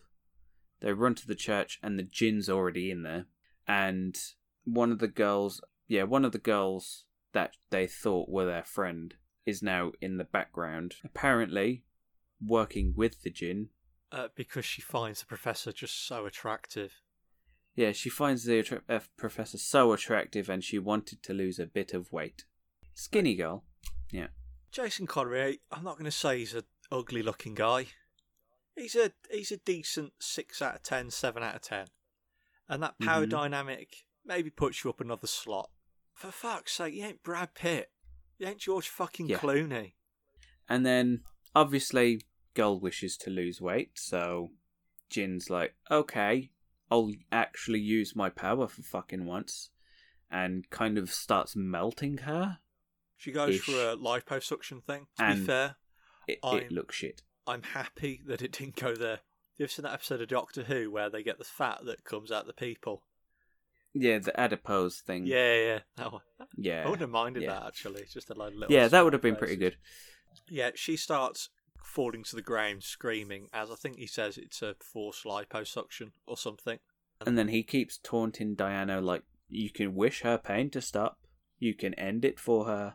When she's literally close to death anyway, she's like, I wish her pain to stop. Then obviously that kills her. Fucking idiot. To be fair, I've got to give it to the Jinn. He's at least more straightforward this time. It's not a end my suffering, I'll cause you 1,000 times more suffering, followed by your death. Yeah. At least it's instantaneous for once. Right, so if you're watching through these films and could tolerate this up to this point, yeah, stop now, turn it off, and pretend this never happened. Because this is where a film about a magical being that can do anything jumps the shark. It's safe to say. Go ahead, mate. Okay, so at this point, he's literally just starting to beat up on her boyfriend. No questions asked, just started to beat up on him. No wish no required. Wishes, no nothing. Yeah. And then the girl, Diana, obviously, she decides, hey, I'm in a church. Whatever. I'm going to invoke I wish to invoke the spirit of Archangel Michael to defeat you. So, and she magically summons a fucking angel, and it starts to take over her body. But because Greg is a fucking idiot, he pushes her out the way, and is like, no, the angel can be taking over me. Which I don't think that's how the wish works. If you kind of invoke a spirit into yourself, I think the spirit would follow you wherever the fuck you go, even if you are pushed to the side, even if it does look like a fucking tractor beam from the sky. Greg, for some reason, gets a new voice, deeper and shit still, and then the Jinn, for some reason, is like, haha, okay, I've just summoned my destroyer, whatever. I'm good. Kick your ass. And they start, as you quite eloquently put it, they start a Power Ranger fight in the centre of the church. They get out two swords. They start hitting each other back and forth in these shitty looking rubber prosthetics. The swords are thicker than a fucking plank of wood. It's horrible. It's horrendous. Yeah, these are like super powerful beings that can carry around like fucking whatever they want. And they struggle to fight with these shit-ass swords. And they aren't even swinging them that forcefully, quickly. Nothing. No, it's literally like clack. The choreography is garbage. Obviously, because it's not the end of the film, Archangel is losing the fight and throws the Jinn to the floor. Yeah, he basically stands in front of an altar as the Jinn comes towards him, grabs him by the hand and just tosses him behind him. And I don't think I can put into words how rubbish it is. It's worse than crappy amateur wrestling. Far less effort put into it, far less fun. And amateur wrestling's made up. Well, Michael and Diana at this point retreat to the university. The Jinn recovers any wounds it's taken and starts running back as well. It reverts back into the form of Jason Connery and is stopped by the weird Haram that seems to dog this twat around. Yeah, and this is the one woman that I know that has actually gone on to do, I wouldn't say she's gone on to do amazingly, but she's been in better stuff than this, so I'll say that she's a leg up on all of her co-stars from this. Yeah, she could turn up in an episode of Crime Watching, have been a step up. Doesn't matter what she turned up in. But she's gone on to do, like, Supernatural, and she's gone on to be in, like, Saw 2. She's been in pretty decent stuff. Not amazing, but, The Shit you know. 4 and yeah, the film with the Sam and something, the brothers. Yeah, Sam and Dean. Winchester. Yeah. Yeah. I like Supernatural. But in this, she literally plays one of these harem girls that's literally like, okay, you girls go out. I'm going to stay here with the professor. I'll be back later. Wink, wink. Ha ha ha. He caught me undressing earlier, so... Oh, we skipped that because it was fucking pointless too. So they have a fucking pointless conversation about her being interested in older men, and he asks if he wants her, if she wants him to break her heart, and she's like, yes, can totally break my heart. So he explodes her heart in the chest with a very shit looking heart pumping visual thing on her chest. Only a shame that Tony Braxton's nowhere to be seen. It cuts to the point where he's like, ha ha ha, fine, I'm gonna go outside now. And then it cuts to Diane and Archangel, because apparently there's fucking angels in this now. Fine, whatever. They're talking about how they can kill the Jinn. Kill it. Like the thing that in the first two movies are said is impossible to do because he's eternal. He is literally immortal. Cannot kill immortal things. Should be said as well, the thing that said it had nothing to do with any religion, hell, heaven, anything that was created, as opposed to that. Yeah. Apparently this one isn't. Yeah, it was said, fuck it, we're at war for God knows how long, let's fight again. It's basically said that the sword that Archangel Michael kind of was summoned here with it can kill the Jinn, but only in the hands of the Maker, which is the person that kind of... The person that brought him into the world. In this case, it's Diana. Mm-hmm. And the angel Michael says that she can't have the sword until she's ready. You can only hold the sword when you will risk your own life to save the planet or to save the Earth or whatever. And then basically she goes to grab it. Well, he just lets her grab it, and then it starts going on. It starts to burn in fire, and then it's got really shit burns all over it. Is the best way I can describe that. And then he is openly shown that he can heal wounds. He blows on her arm, the wounds go away. So he could, in the next couple of scenes, fucking heal anyone that gets wounded by this fucking thing. But whatever, I'm gonna ignore that because the film did. Well, Michael decides that until Diane's ready, they should avoid the Jinn at all costs, which is a fair idea, given that you actually can't kill it until she's ready to sacrifice herself. And so what they decide to do is to stay on campus, not drive away immediately and get as far away from here as possible. No, they remain there and begin going room to room, hoping to evade the guy for, like, a fucking Scooby-Doo cartoon.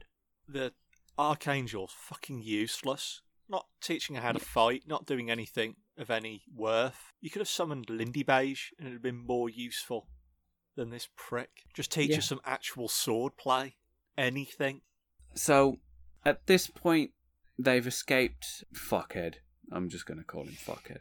And then Fuckhead walks into this school where apparently one of her other friends is hiding because she realises he's a Jinn now. I don't know. Yeah, you've had a few of these happen. So, during the whole scene with the theatre, Michael and Diana have a vision of one of their friends getting killed, and Michael decides, you're not ready yet, can't do this. He gets impaled on ball spikes or something. After wishing that the Jinn would blow him, and I feel like the Jinn at that point could have just gone, sure, your soul's now mine, you fucking idiot. Yeah. Yeah, but then as the other friend, which is kind of the tipping point for Diana, friend is in a mice laboratory, I think, rat lab, with a load of cages around. She's hiding under a table. I think the only actual point where the Jinn takes a wish out of hand in this film. I genuinely can't remember what she wishes for. Yeah, the girl says, I wish I had some place to hide. And at which point the Jinn turns around the corner and says, wish granted. And then proceeds not to hide her at all, says no one will find you here, and sticks her head first into a rat cage. And at first I assumed she was going to turn into a rat and then hide her that way, but no, he just puts her head in a rat cage and the rats eat her. Yeah. Eat her eyes, Eats- eat her neck a little bit, nibble on her ear. And lips. And her friends find her body, quite obvious, quite easy to spot. It's the whole bleeding thing on the floor. The lipless, eyeless, earless body that's still moving and whimpering on the floor. I'd argue she was more hidden before she made that wish. Most likely, yeah. I'm absolutely okay with you kind of messing with their wishes and just, oh, you want to hide, do you? Well, you can hide well on Mars. Or I'll stick you in this cupboard then and chop you into little pieces. Anything. Not, I'm going to make you far more fucking obvious to find. Literally the antithesis of your wish. Right, so yeah, they find the body and the djinn finds them as well. And we get shitty sword fight number 2 as Michael and the djinn fight back and forth. Diana runs to her car. At some point, Michael gets hit. He starts losing. He runs into the car as he impales the djinn with the spear. He gets in the car. The djinn starts running along like a fucking 28 Days Later zombie, trying to run to deal with the car, and they start driving off. He jumps on the car. I think this is a point where I was like, okay, I'm getting like a shit version of the Terminator 2, where the liquid metal Terminator is running after the police vehicle that they're all in. Oh god, yeah. No, that's far better. Because he's hanging off the roof, and they're like, she's going from side to side to try and knock him off. Which is fine. You'd do that in a car. Whatever. Yeah, and rather than going for the kind of really fun, having a spiked hand and serving it through the roof, having them dodge out the way, he just grabs them through the window that they've left open and seatbelts off. Yeah, he's literally hanging on the top of the roof, literally staying in the middle with his hands literally just going on both sides, grabbing both of them. At one point, Greg's pulled out of the window and I think he punches him and he goes back into the car. Really stupid shit. And then she knocks the djinn almost completely off the car, so he's literally hanging off Greg's side window. And then they scrape him against another car, and then almost instantly have another crash that kind of imitates the opening scenes for this shit house of a film, where, okay, instead of I'm going to stand on the sidelines, I'm going to actually go and save people this time. So she goes up and gets Archangel out of the passenger seat. Yeah, I think it's they're trying to circle back round like they did in the first film with the burning building. Yeah.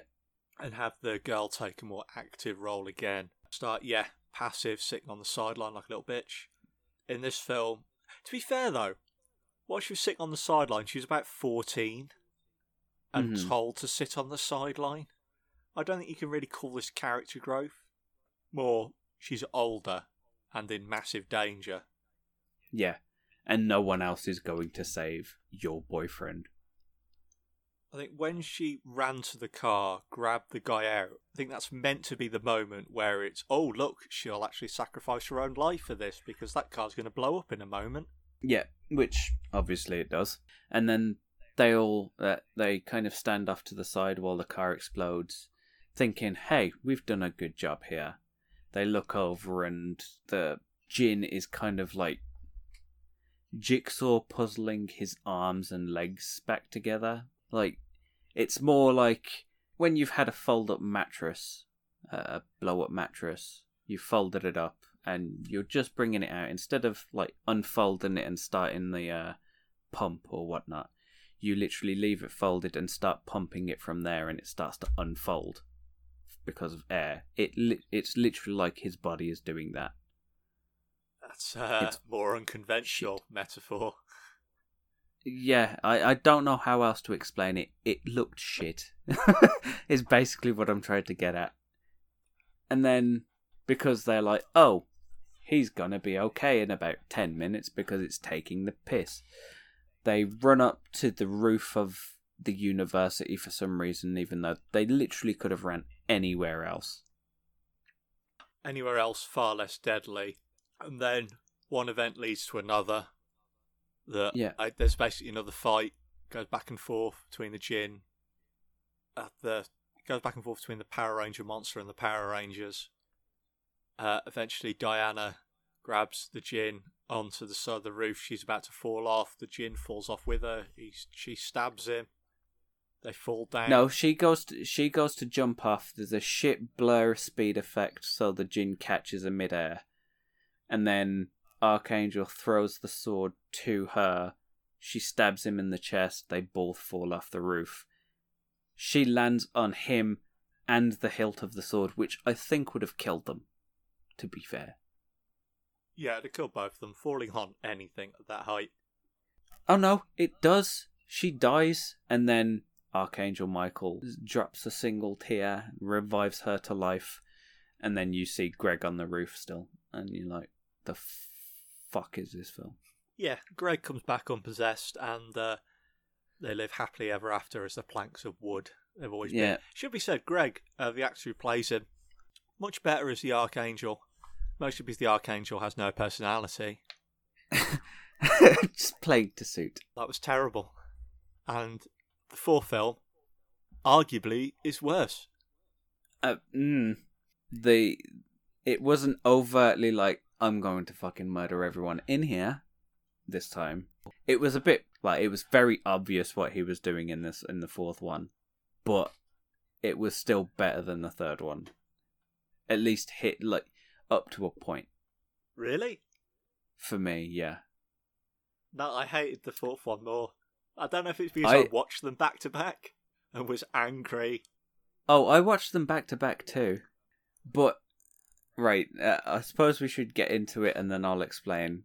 Yeah, so, cast and crew. The director, once again, Chris Angel, as I said, he was doing this back to back over a 16-day period. The writer this time is John Benjamin Martin, who did a film called The House Next Door, which has got the most mundane title of a horror film I've ever heard in my life. Acting-wise, Michael Trusco, who plays Stephen Verdal. This film's version of Andrew Dervoff and Jason Connery, who's also been in Battlestar Galactica, which is actually a good show. Tara Spencer Narin, who plays Lisa Burnley, who's our protagonist for the fourth film, who was in an animated version of a show called Corner Gas, which is a show about a petrol station that also had a film, and apparently like 2 spin-offs.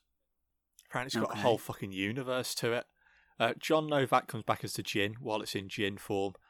Also plays the Three Idiot Djinns, which I'm going to refer to as the Three Stooges, for the rest of this, who fail at all points in the film to get what they want.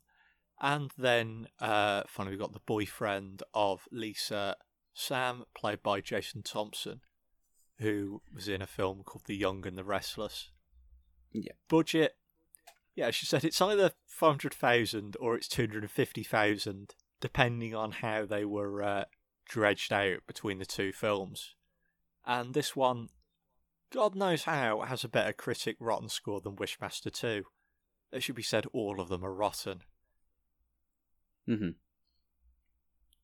It's still like a critic score of 20%, but I'd argue that's 21% too high. Yeah, that's fair. So, I want to point out that this also felt like the opening to a porn film.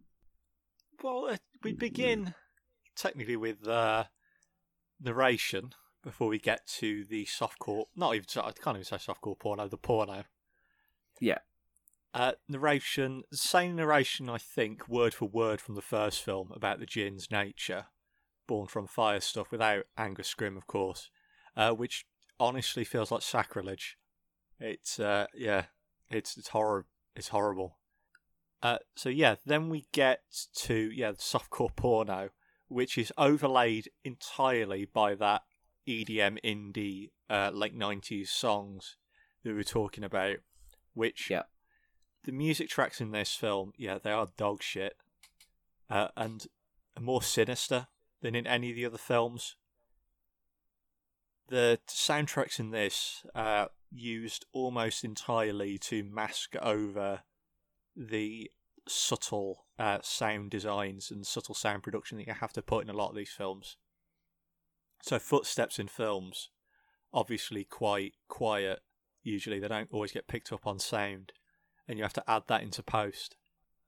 And to mask that often, what they'll do is put music tracks at a ridiculously high volume, so you don't even think about that sort of stuff. And that's what they did constantly through this film. They just had music that masked over every other piece of sound and sound design in the whole thing, just to go, yeah, we don't have to add in sound effects whatsoever in this one now. It's just lazy. Yeah, sounds about right. Purely lazy, especially in a horror film where sound is 60-70% of the film. If you fuck up on sound, you fucked up on your film. But yeah, actual hardcore porno. Yeah, so it starts out like a mimic, a shit mimic of like every fucking relationship movie ever. Girl and her fucking troubled boyfriend with a motorbike and a fucking leather jacket walking, and they're like, hey, we bought a new house. Nah. Nudity. They're fucking on it, and the bed breaks, and they're like, ha ha ha ha, whatever. And then No, yeah, the bed breaks. Bed breaks, the music's going on. It just kind of cuts down. It's kind of similar to a toned down Dolomite. Though here it's not charming or funny. It's just tragic. And then he starts ripping off Titanic. Yeah. Like, it's literally him drawing her in the Titanic pose, but without the giant fucking jewel, because I assume they can't afford it. All that happens, which becomes immediately pointless because it cuts 3 years to 3 years later. Yeah, in something they could have hand-waved with a couple pictures of them having fun as a couple. Yeah. A couple just, oh, you remember that 4 years ago when we went to that beach and we had so much fun, and that 2 years ago when we did this and that. Anything would have worked here, and you could have skipped so much. There's so much padding in this film. So yeah, she's driving up to her house, which is their lawyer's, Stephen. It's a simple tracking shot. It starts with an establishing shot around the neighbourhood, taking her through the houses. You see it's a suburb, done really badly because you can't see the houses properly, and you don't see the house she's going into. Then it tracks her from her car up to the door, edits about 1 million sodding times as it cuts back and forth, and you barely understand what's fucking going on. And there's a load of foliage in the way, so you can't even see where she's going. I get the impression this was less, let's get an editor to go through this, and more, let's throw the film reel in the air and cut it with some scissors and see what happens. She walks up to the door, opens it up, and then I don't know how to put it. It just looks like a TV film, how they open the door and let her in. You see their backs, the face isn't to the camera at all. The sound's bad. It's badly exposed. It felt amateurish. And yet, conversation, we come up again against the friend zone trope, which is pretty much the basis of this entire film. Yeah. I think at some point the lawyer literally says that he can treat her better than her current boyfriend can. Ripping almost word for word the lyrics of that Shawn Mendes song, Treat You Better.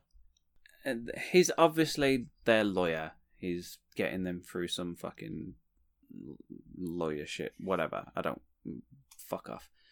And then he gives her a gift, and it's like, oh yeah, I thought you might like this. Like ancient Persian shit. Yeah. Whatever. Thought you might like this. I've clearly spent a shitload of money on it because it looks like a fucking relic. Well, it's made to look like a fucking relic. Yeah, and they drop it on the ground, and in this film, that's enough for the ruby to fall out. He goes to kiss her, she pulls back, drops the fucking stone, she goes to pick it up, and then that's like, oh, okay, you got the fucking demon attached to you now. I mean, in the first film, you had a statue that had to fall down and break open. In the second film, shots were fired. Mm-hmm. shit was destroyed. The third film, granted, it was opened relatively easily, but it's an archaeology student dealing with it. Yeah. In this film, it's a random box that costs nothing, that they drop on the ground, pretty much, and the opal just falls out. Mm-hmm. Who the fuck put it in there, and why didn't they put any extra security? Not even a padlock. Yeah. You know this thing can end the universe. I want to point out, I assume that this like had a really shit like weld or something on it, maybe. Because the lawyer's like, all right, it's like an ancient box or whatever. She drops it when he goes to kiss her, and instead of going, oh fuck, there's a giant fist-sized fucking opal in there, he just goes, oh, so yeah, I guess we're not kissing yet. Like if I gave someone a gift and a fucking giant opal fell out of it, I'll be like, oh fuck, I gave you the wrong gift. Just quickly run into your kitchen, find a tissue box and write ancient Mesopotamian shit on it and give her that. Yeah. This is yours. Opal's mine. Should say, as she's hitting on him, this girl has a paraplegic boyfriend who the lawyer is actively working to help. Yeah, it's basically it's not told, it's insinuated that he fell off his bike at some point and he was then paralysed. And he hasn't, like, they make it a very heavy point that he can't use his dick anymore. Yeah, it's because they try to have a message in this one. For some reason of, love isn't all about sex. Yes, we're not as shallow as you people. We didn't need that taught to us. Anyway. I didn't even realise that was a message they were trying to get across. I genuinely just thought, we're dicks. This guy can't use his dick. She wants to fuck. That's it. But yeah, this guy grabs the opal and says, oh, this opal's here. And she says, oh, don't worry about it. He says, oh, I'll have it appraised for you. She said, yeah, that's a good idea. Why? Fucking, I'll give you the amount of money this thing's worth and everything. It's not a gift at that point, is it? It's just bribery. Yeah. What a pathetic specimen. So, at this point, yes, but yeah, right. So she leaves and she starts to go back to her owned house that her now paraplegic boyfriend and her own. The lawyer kind of shows her out and whatnot. And as he goes to put the gem back into his wall safe, he starts hearing a voice. Obviously, it's the djinn just fucking monologuing as he usually does. Yeah, it cuts back and forth a bit between the lawyer and the protagonist, Lisa. Eventually, it cuts to night time. The djinn turns off the power in the lawyer's home. Wait, her name's Lisa? Yeah, her name's Lisa. Yeah, I didn't even catch that in this film. No, I didn't. I just got it from the... as soon as you said IMDb. Lisa. Yeah, Stephen in his home with the opal in his safe. The power's turned off, which is something the djinn does. Mm-hmm. What a dick. Stephen walks through. The djinn's hiding in a closet, like some sort of coward. Mm-hmm. Hiding in the darkness as Stephen stands there, talks back and forth with the guy. The guy talks in really pretentious riddle speak. Not clever. It's not fun. It's just stupid. And eventually, they go back and forth with what do you wish for, blah, blah, blah. And Stephen says, I wish you'd stop speaking in riddles, which is, yeah, I can live with that. This apparently gives the djinn the power to kill Stephen. Obviously. And the djinn tells Stephen his plans. After killing Stephen, takes his face, puts it on him, and then says to himself, without anyone around, your identity will offer me easy access to the Waker. Because this film thinks you're as stupid as it is. To be fair, they're probably like, oh fuck it, I'm not interested in this point. So they were probably like, here you go, this is something to be interested in, And everyone was still like... shiny, jangly keys? Yeah. At a few points in this film, it feels like someone's jingling keys in front of your face. So the CG light effects in this are worse than anything so far, in the third film included. I don't know quite how between the third and the fourth film it got worse, but it did, given they were shot at the same time. Yeah. Jin, once again, incredibly unintimidating. The guy who plays Steven, I could fucking take him. The known quantity element continues to ruin that cat and mouse dynamic that the first and the second film had. I'm going to run out of synonyms for bad at some point. I'm going to need a thesaurus for this show. So, cutting to cutting to Lisa and Sam back at the apartment. You see now Sam's in a wheelchair and spinning along. Lisa talking with Sam. She seems quite apt to the relationship. Sam's a bit distant. To be honest, he's not a bit distant. He's just an arsehole. A dick, yeah. For the entire film. Unreasonably Yeah. so. Even when he gets his legs back later, he's still a prick. Like, right, so he sits there watching porn when she walks into the door, and he's just watching porn, sitting in his chair, and he's like, yeah, you don't fucking come over and watch if you're not interested. She came over to see how you were doing, you fucking dick. She didn't come over and was like, oh, you're watching porn, let's watch. Basically, he's like, oh, you came back from the lawyer's house. Well, I suppose, like, he heavily insinuates, like, oh, you know what his dick tastes like, and like, shit like that. He doesn't say that. He heavily insinuates that she's cheating on him with the lawyer, which, at this point in the film, there is literally no evidence to that. There's no... I get that he's probably, like, depressed and all that. Fine. Whatever. But... Well, it's made all the worse given that every single time that Stephen comes in, he offers Sam to go with them. Yeah. Whenever they say, oh, we're going to the office, we're going for dinner, he always says, Sam, do you want to come with us? Clearly not cheating, if that's the case. And if they are, you're letting it happen. We're gonna let you sit there and watch. Well, like, no, they're inviting you out because you're fucking depressed and that they want you to go out. Fair enough. Yeah, the dude is a douche and still tried to kiss her. It's not on his part that he doesn't want the cheating to happen. It's just she's not interested, so fuck off. So yeah, cut to the morning. And they're eating breakfast, and Stephen comes in, unannounced, as it seems, with the door unlocked. It's America. To be fair, a lot of places are just like, yeah, leave the door open, it's fine. Fair enough.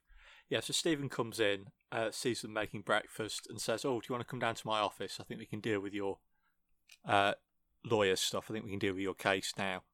And Lisa says, oh, yeah, I'll come over. They do offer for Sam to come, but he says, no, you can just go fucking private. I don't want to watch that. They're asking you to go to deal with your case, mate. Do you not think that's important for you to be there for? It's literally your case. It's not hers.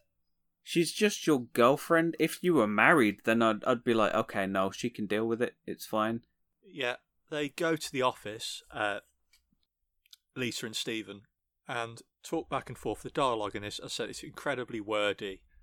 And it's got no weight to it. It's just very floaty.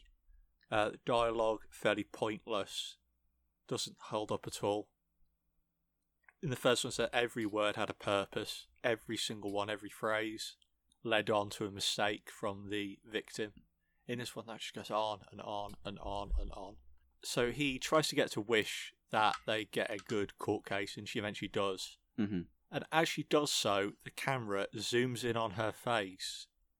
I don't know. Yeah, it just zooms in on her face in this horrible, cheesy zoom effect that isn't endearing at all. It's not good whatsoever. And she wishes that the court case goes well, that they get a payoff.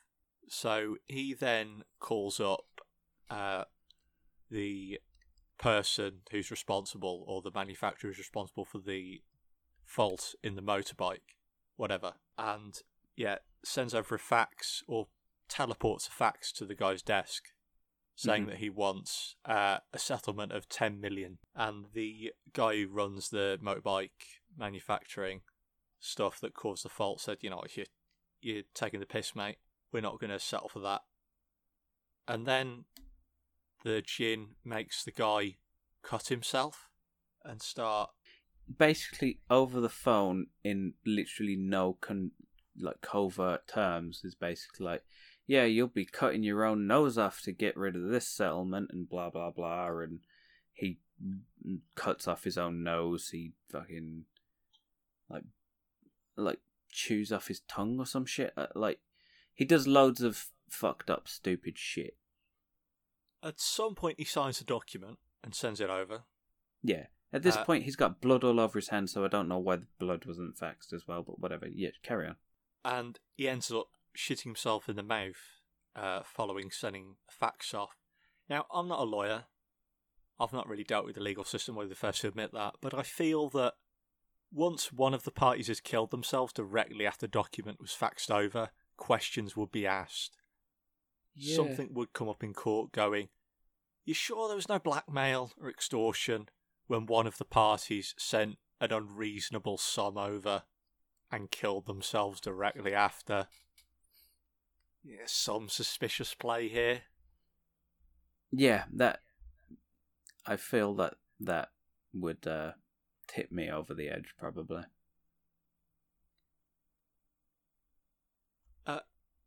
Talking about voiding claims in court, the woman then also wishes that Sam can walk again after they go to dinner, various other things.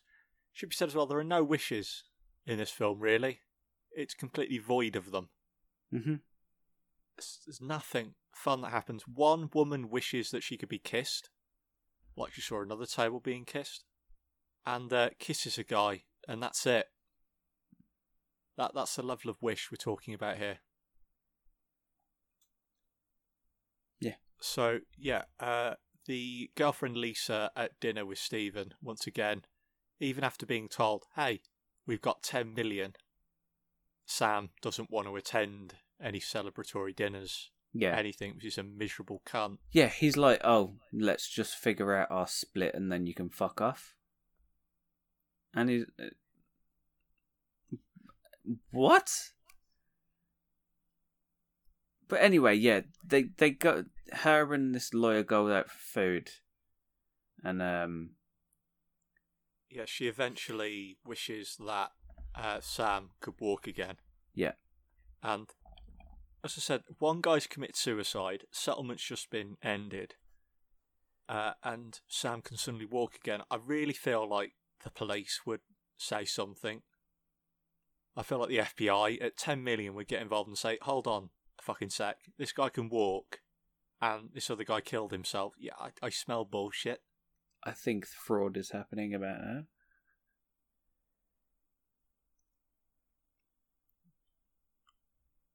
So, yeah, the djinn as well during all this.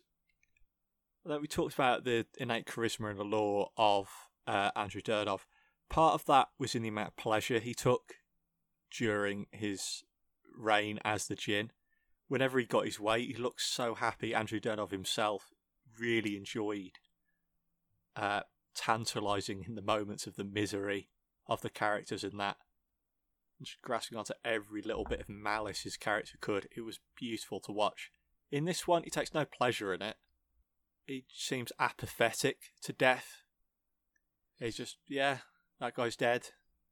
Yeah, another guy's dead. He doesn't even kill that many people.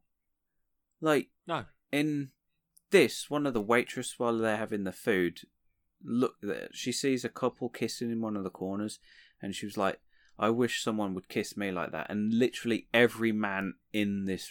oh, actually every person in this restaurant, except for those two and the couple in the back, go up to her and make out with her. No headbutting her to death or any of that shit. Like, the other films were like, oh, we'll find an imaginative way to kill you using the words you just said. So yeah, we fall into the major plot of the rest of the film now, where the djinn is less trying to end the world and bring reign of terror from the rest of the djinn, and is more falling in love with Lisa and wants to gain her affection. Yeah. and it's one of the worst things you've ever seen in your life. I think they try to imply that Stephen's own emotions are getting involved with the jinns. I feel like that'd have happened in the third film, if that was the case. Yeah. It's the same director. Over 16 days, you think someone would mention the plot hole here, the inconsistency through these, but hey ho, that's what we're given. Like, So, I just want to point out, so at this point, the first film was a horror film. The second one was kind of like an offbeat horror comedy. Third one was an action film. And this one's... fourth one's a tragedy. Tragedy, romance, bollocks. I'm saying tragedy and execution. I'm not saying that as a genre. Oh, no, yeah, I know.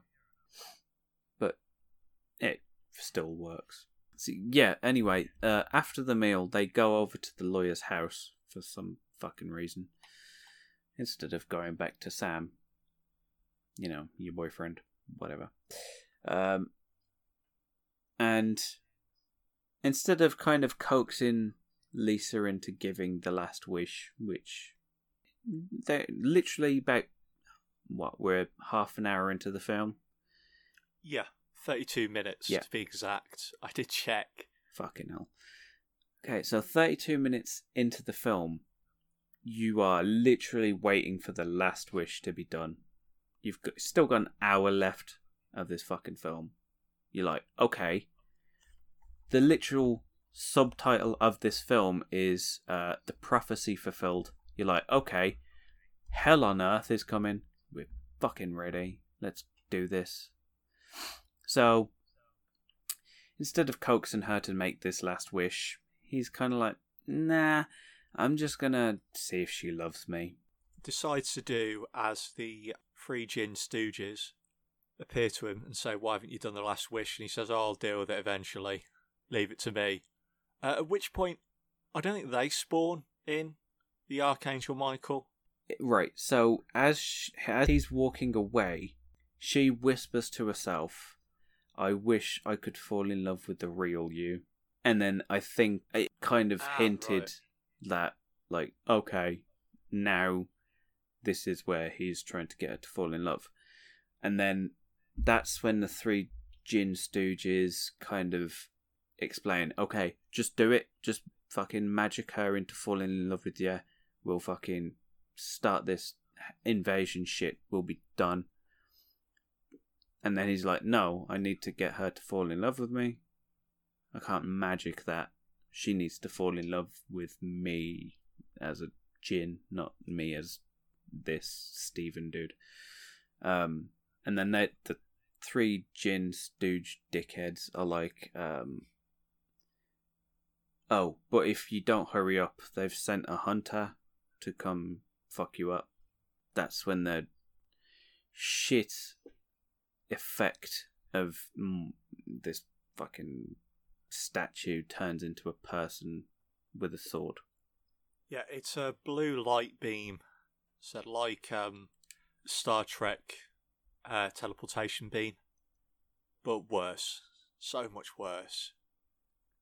And we get possibly the most pointless plot in the entire film of the Archangel, who could have been cut entirely, I believe, and it wouldn't have changed anything. Yeah, pretty much, yeah. More padding. Yeah. Always fun. So, you find out that Lisa runs a lingerie shop with a friend. Yeah, and while having, 10 million, 5 million, a few million, she decides to continue working there. Yeah. Instead of franchising it and whatnot, she's just like, nah, I'm just going to keep it the one store and fuck them. Or just hiring someone else to do a job for her. Yeah. Retiring. Yeah, Stephen turns up at the store, the Jinn, as Stephen turns up at the store and flirts with her, invites her round to his house, and she accepts to go round to discuss some stuff. Meanwhile, there's her best friend, who also works at the store, who I've seen it occasionally in different films over time. It's a little trope that's frankly racist, the sassy black slut. You'd be surprised how often it comes up. Mm-hmm. The best friend who's usually black and always a slut, who in this film dies asking to be fucked harder by a man she doesn't know, going to her deepest sexual desires with a man she doesn't know, and ends up wishing that she could be fucked harder. Yeah. Because she's that much of a slut. It's, yeah.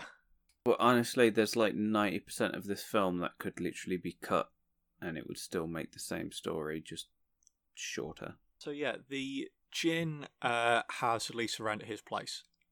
They have some wine together.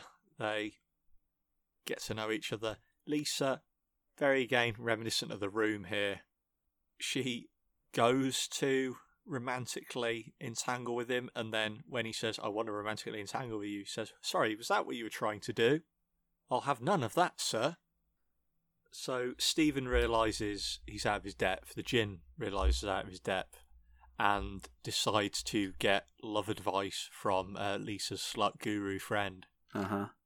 And the slutty friend gives slutty advice and tells the guy to sleep with Lisa because she hasn't been given it to for 3 solid years. At which point, it's just one of 2 wishes that directly lead to a death, that the Jin doesn't just cause, that the Jin doesn't kill just because he can. Mm-hmm. The girl starts talking about the extremes of pleasures and pain, which is bizarrely reminiscent of Hellraiser. Kind of a Slaneshi principle there. And I can't remember the exact wording she uses, but she says, "I wish I could be fucked like that," when the guy talks about getting done hard and fast. Mm-hmm. And then she feels the utmost of pleasure and pain as she dies on the wall, getting literally fucked up to the ceiling. Yeah, by a ghost or something, because, yeah. The Jin then goes to a strip club. Can't quite remember why. I don't know if it was to learn about sex or to try to convince Sam to sleep with someone. It's pretty much both in the same scene. He goes up there and orders a drink where he talks to the fucking barman. And he's like, "Oh, do you think she's hot?" One of the strippers on the stage. And the guy is like, "Oh, I'd give everything to be a pimple on that girl's ass," or some shit. Yeah, I'd give my soul to be a pimple on that girl's arse. Yeah. And then, oh, that was it. Yeah, I'd sell my soul to be a pimple on that girl's ass. And he's like, "Done." And then he's like, "I hope you enjoyed the view, buddy," looking at the woman's ass. You don't see him like a face on her ass. That would be fucking great. But at which point Sam arrives in, and Stephen tries to get Sam to sleep with the girl. Yeah, he's like, Says, I'll. You want to sleep? Hey, you want to have sex with her? I'll pay for it. Don't worry about it." And then, like, they try to hedge in that Sam's starting to get feelings back for Lisa because he's made a statue of her, of the same piece of shit Titanic drawing that he did in the first couple of minutes of the film. He basically makes it into a statue now. And that's like... I presume he's got his libido back, so now he's actually able to sleep with her. He can feel love again. Yeah, but apparently he's like, as soon as she gets back, he's like, "Oh, you can go fuck yourself anyway." But whatever. And then it cuts to... I don't think it's... I think it's just called Hunter. The Hunter. So the Hunter turns up at Lisa's like lingerie shop. And someone else is manning the till. Yeah, he starts like throwing his weight around, looking through the changing rooms and all that. The woman calls the police because obviously there's a fucking weirdo walking about, throwing shit about. And then he just whips out a sword, chops off her head, and then fucks off. Could be cut almost entirely. Yep. To the point where I barely think I even wrote about it in any one note. I did say, yeah, one of the worst decapitation effects I think I've seen in film. Blood with the viscosity of 5-month-old syrup. Yep. So, I don't think I can really yet say how ridiculous it is that a being that's been around for thousands upon thousands of years and knows every mortal's desire every mortal desire. He's been given wishes forever. Can't get laid by one girl. Can't get one girl to love him. You'd think that that guy should be the most charismatic, most people-pleasing person in the world. Genies are renowned for being really intelligent and really manipulative. Yeah. Really charismatic. But this guy is brain dead. As we find when he goes up to one of the girls there, one of the dancers, tries to put his hand towards her, one of the bouncers comes up and says, "Yeah, man, that's a good way to lose a hand." And the bouncer ends up taking the gin out the back, kicks the shit out of him, until the bouncer says, "I'd really love to fight you fairly." Which, up until this point, in both the third and the fourth film, the Djinn has shown no restraint against anyone. He's shown that he's fully capable of using his full strength against everyone and anyone. Yeah. Regardless of whether they wish or not. Even with just like Michael, the angel Michael, he could beat the shit out of him regardless of any wish stuff. Yep. With some friends in the last one, yep. He could do what he wanted. He'd grab you by the neck, do anything, but this bouncer apparently too much for him to handle up until this wish. And then if the fights in the last one weren't bad enough, where there was a little bit of shading, occasionally there was some cover against the costumes. This is pure broad daylight. You see everything. Mm-hmm. You see the entirety of the costume, which is dreadful. You see the choreography, which is terrible. The bouncer ends up getting impaled on a spike from a fence, but you don't care because the other one's wearing a Power Ranger villain costume. There's no getting around it. Yeah. And then it cuts back to Lisa driving down the street where this hunter is literally just standing in the centre of the road, sword in hand, and she sticks her head out of the car like, "Hey, I could have almost ran over you." And he's like, "Yeah, I'm going to kill you." And then she starts reversing, crashes, and then the Djinn just appears. And he's like, "Don't worry, you run away, I'll deal with this." And then he rips off like a really flimsy looking stick and starts like, I wouldn't even say juggling it between two hands. It's like really shit, just turning it over and in his hand.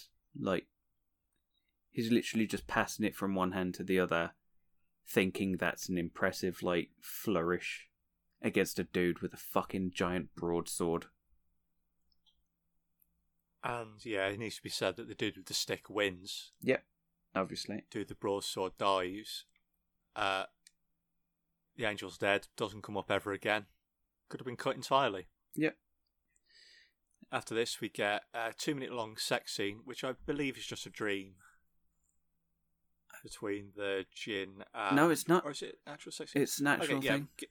A 2-minute long sex scene between Lisa and the Djinn in Steven, where it looks like the Djinn Stooges try to get involved.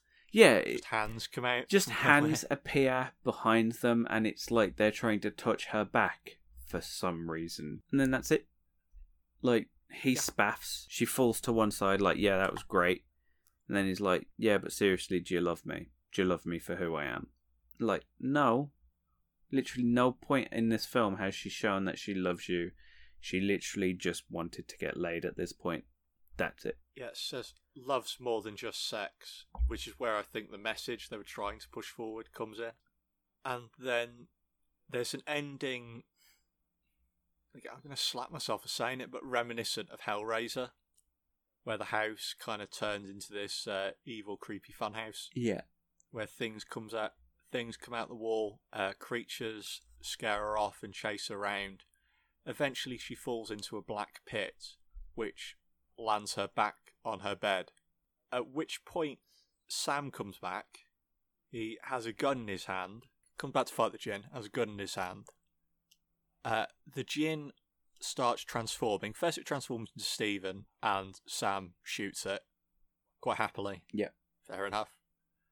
Transforms into Sam. Sam hesitates for a split second, then shoots it. Turns into Lisa. For one, I presume that the Jinn needed faces to turn into people, and that's why it took the faces. Yeah. But it seems it doesn't need that at all, and can just flick through different bodies. I genuinely think that the people in that were actually making this film were like, we need something to make them kind of like hesitate, or we need them to like have this specific ending in mind. So what can we do? Fuck it, let's just have them turn into themselves. Turns into Lisa.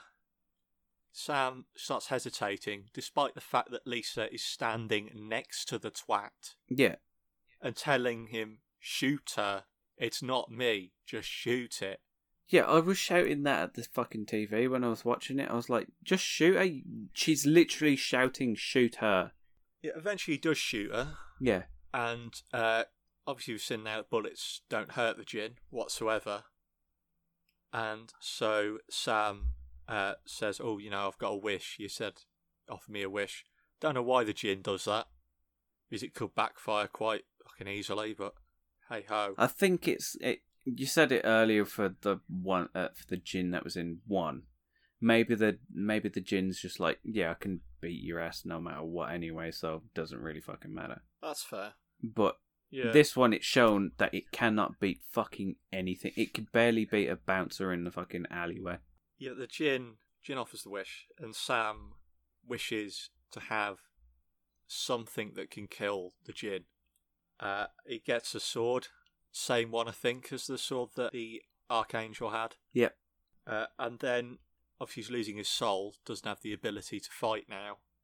So he's quite flaccid, for lack of a better term. Pretty much. Flopping about on the ground, and the Jinn starts laughing at him. He falls on the ground, can't do anything. Sword ready. The Jinn starts flicking through his body and Stephen's to try to get Lisa over onto his side. And then, to cut a long story short, because I don't give a shit, the Jinn stabs Sam and kind of throws him to one side. And then the Jinn turns back to Lisa, kind of like, look, you can love me now. He's dealt with, blah, blah, blah, blah. Sam kind of half stands back up with his back pointed at him so that the blade is pointing towards him. And then Lisa just pushes him, apparently with enough force to impale him on a sword. Yeah, kind of shish kebabbed. Yeah. Along with the other Sam. And it pretty much ends there. Cuts straight to black in what I'm sure is seen by millions as the most tragic story of 2001. I would say it's probably the most painless ending that we could have had. At least it was like, it's over, now you can leave. It's fine, you can turn this off. Yeah, without a doubt, one of the worst films I've ever seen. It had no positive qualities. I like to judge films less on their bad elements and more on their lack of good elements. Mm-hmm. Which is why the sequel of the modern Hills Have Eyes I rate so badly. Is it wasn't incompetent per se, it was just so lacking in any creativity or interest that it lost everything with me. Which is why I reckon that the fourth film is worse than the third one. See, more ambitious maybe in plot. Yeah. But I don't want to say I prefer. I think the fourth one's worse. We're going to go purely negative on this basis. We're talking levels of shit. See, it was a shit film, same as the third one for me. But for me, when I came out of 1 and 2, and 3 was like, oh, the Jinn can really just ignore wishes and just fuck you up anyway. I was like, okay, that throws me out of everything that this film or these films have been building me up for. And then 4 kind of quickly reverted back to, oh, no. Seriously, though, he kind of just manipulates people into doing things that he wants. He still kind of fights a fucking hunter angel thing. Really, it's still kind of manipulative and stuff like that. Yeah, for me, it just wasn't enough. Yeah. To get away from the acting, the effects, the camera work. And the third one, at the very least, there are these simple pleasures I can enjoy. They both have gratuitous nudity throughout the entirety of it, which, yeah, See, whatever does you. Don't get me wrong. They're still shit films. Both of them. They are equally shit films. But at least it's, for me, at least the third one kind of stayed the realm of the actual films, or where they were going in that universe sort of thing. Yeah. So I think we can both agree, though, don't watch the third or fourth film.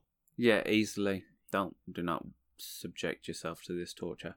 Second film, you reckon that's worth watching for the average person? Yeah, I'd genuinely, I'd say watch 1 and 2, because those two are the best ones, and then just ignore that 3 and 4 were ever made.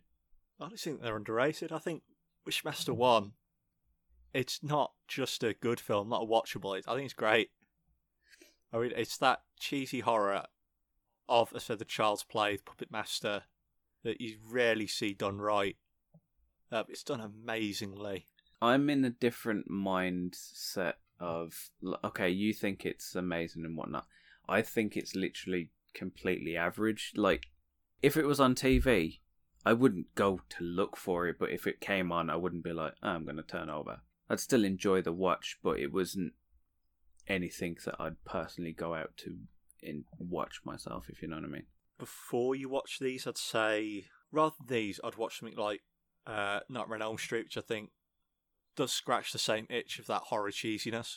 I think it does it slightly better with Robert Englund, who does an amazing job, and it's better shot, but it's so creative how they pull off a lot of the kills, and you don't know quite where it's going to go. And as I said, Andrew Dervov is, I think, iconic at this point as an actor in this role. Not of the level of the Michaels, the Jasons, and the Freddys, but of the Chuckies. That kind of level of, yeah. He is just exceptionally good. If you're going to watch, if you're wondering about whether you should watch it or not, just go on Google, type in Wishmaster Andrew Dervov best of, watch the first minute and decide off that. If you fucking hate it, don't watch it. If you love it, then you're going to love the film. Thanks for listening. And see you next time. We're going to try to stick to the 2-week schedule that we completely failed to do before. So we will be back in 2 weeks' time on Monday. Yep. See you then. See ya. Bye.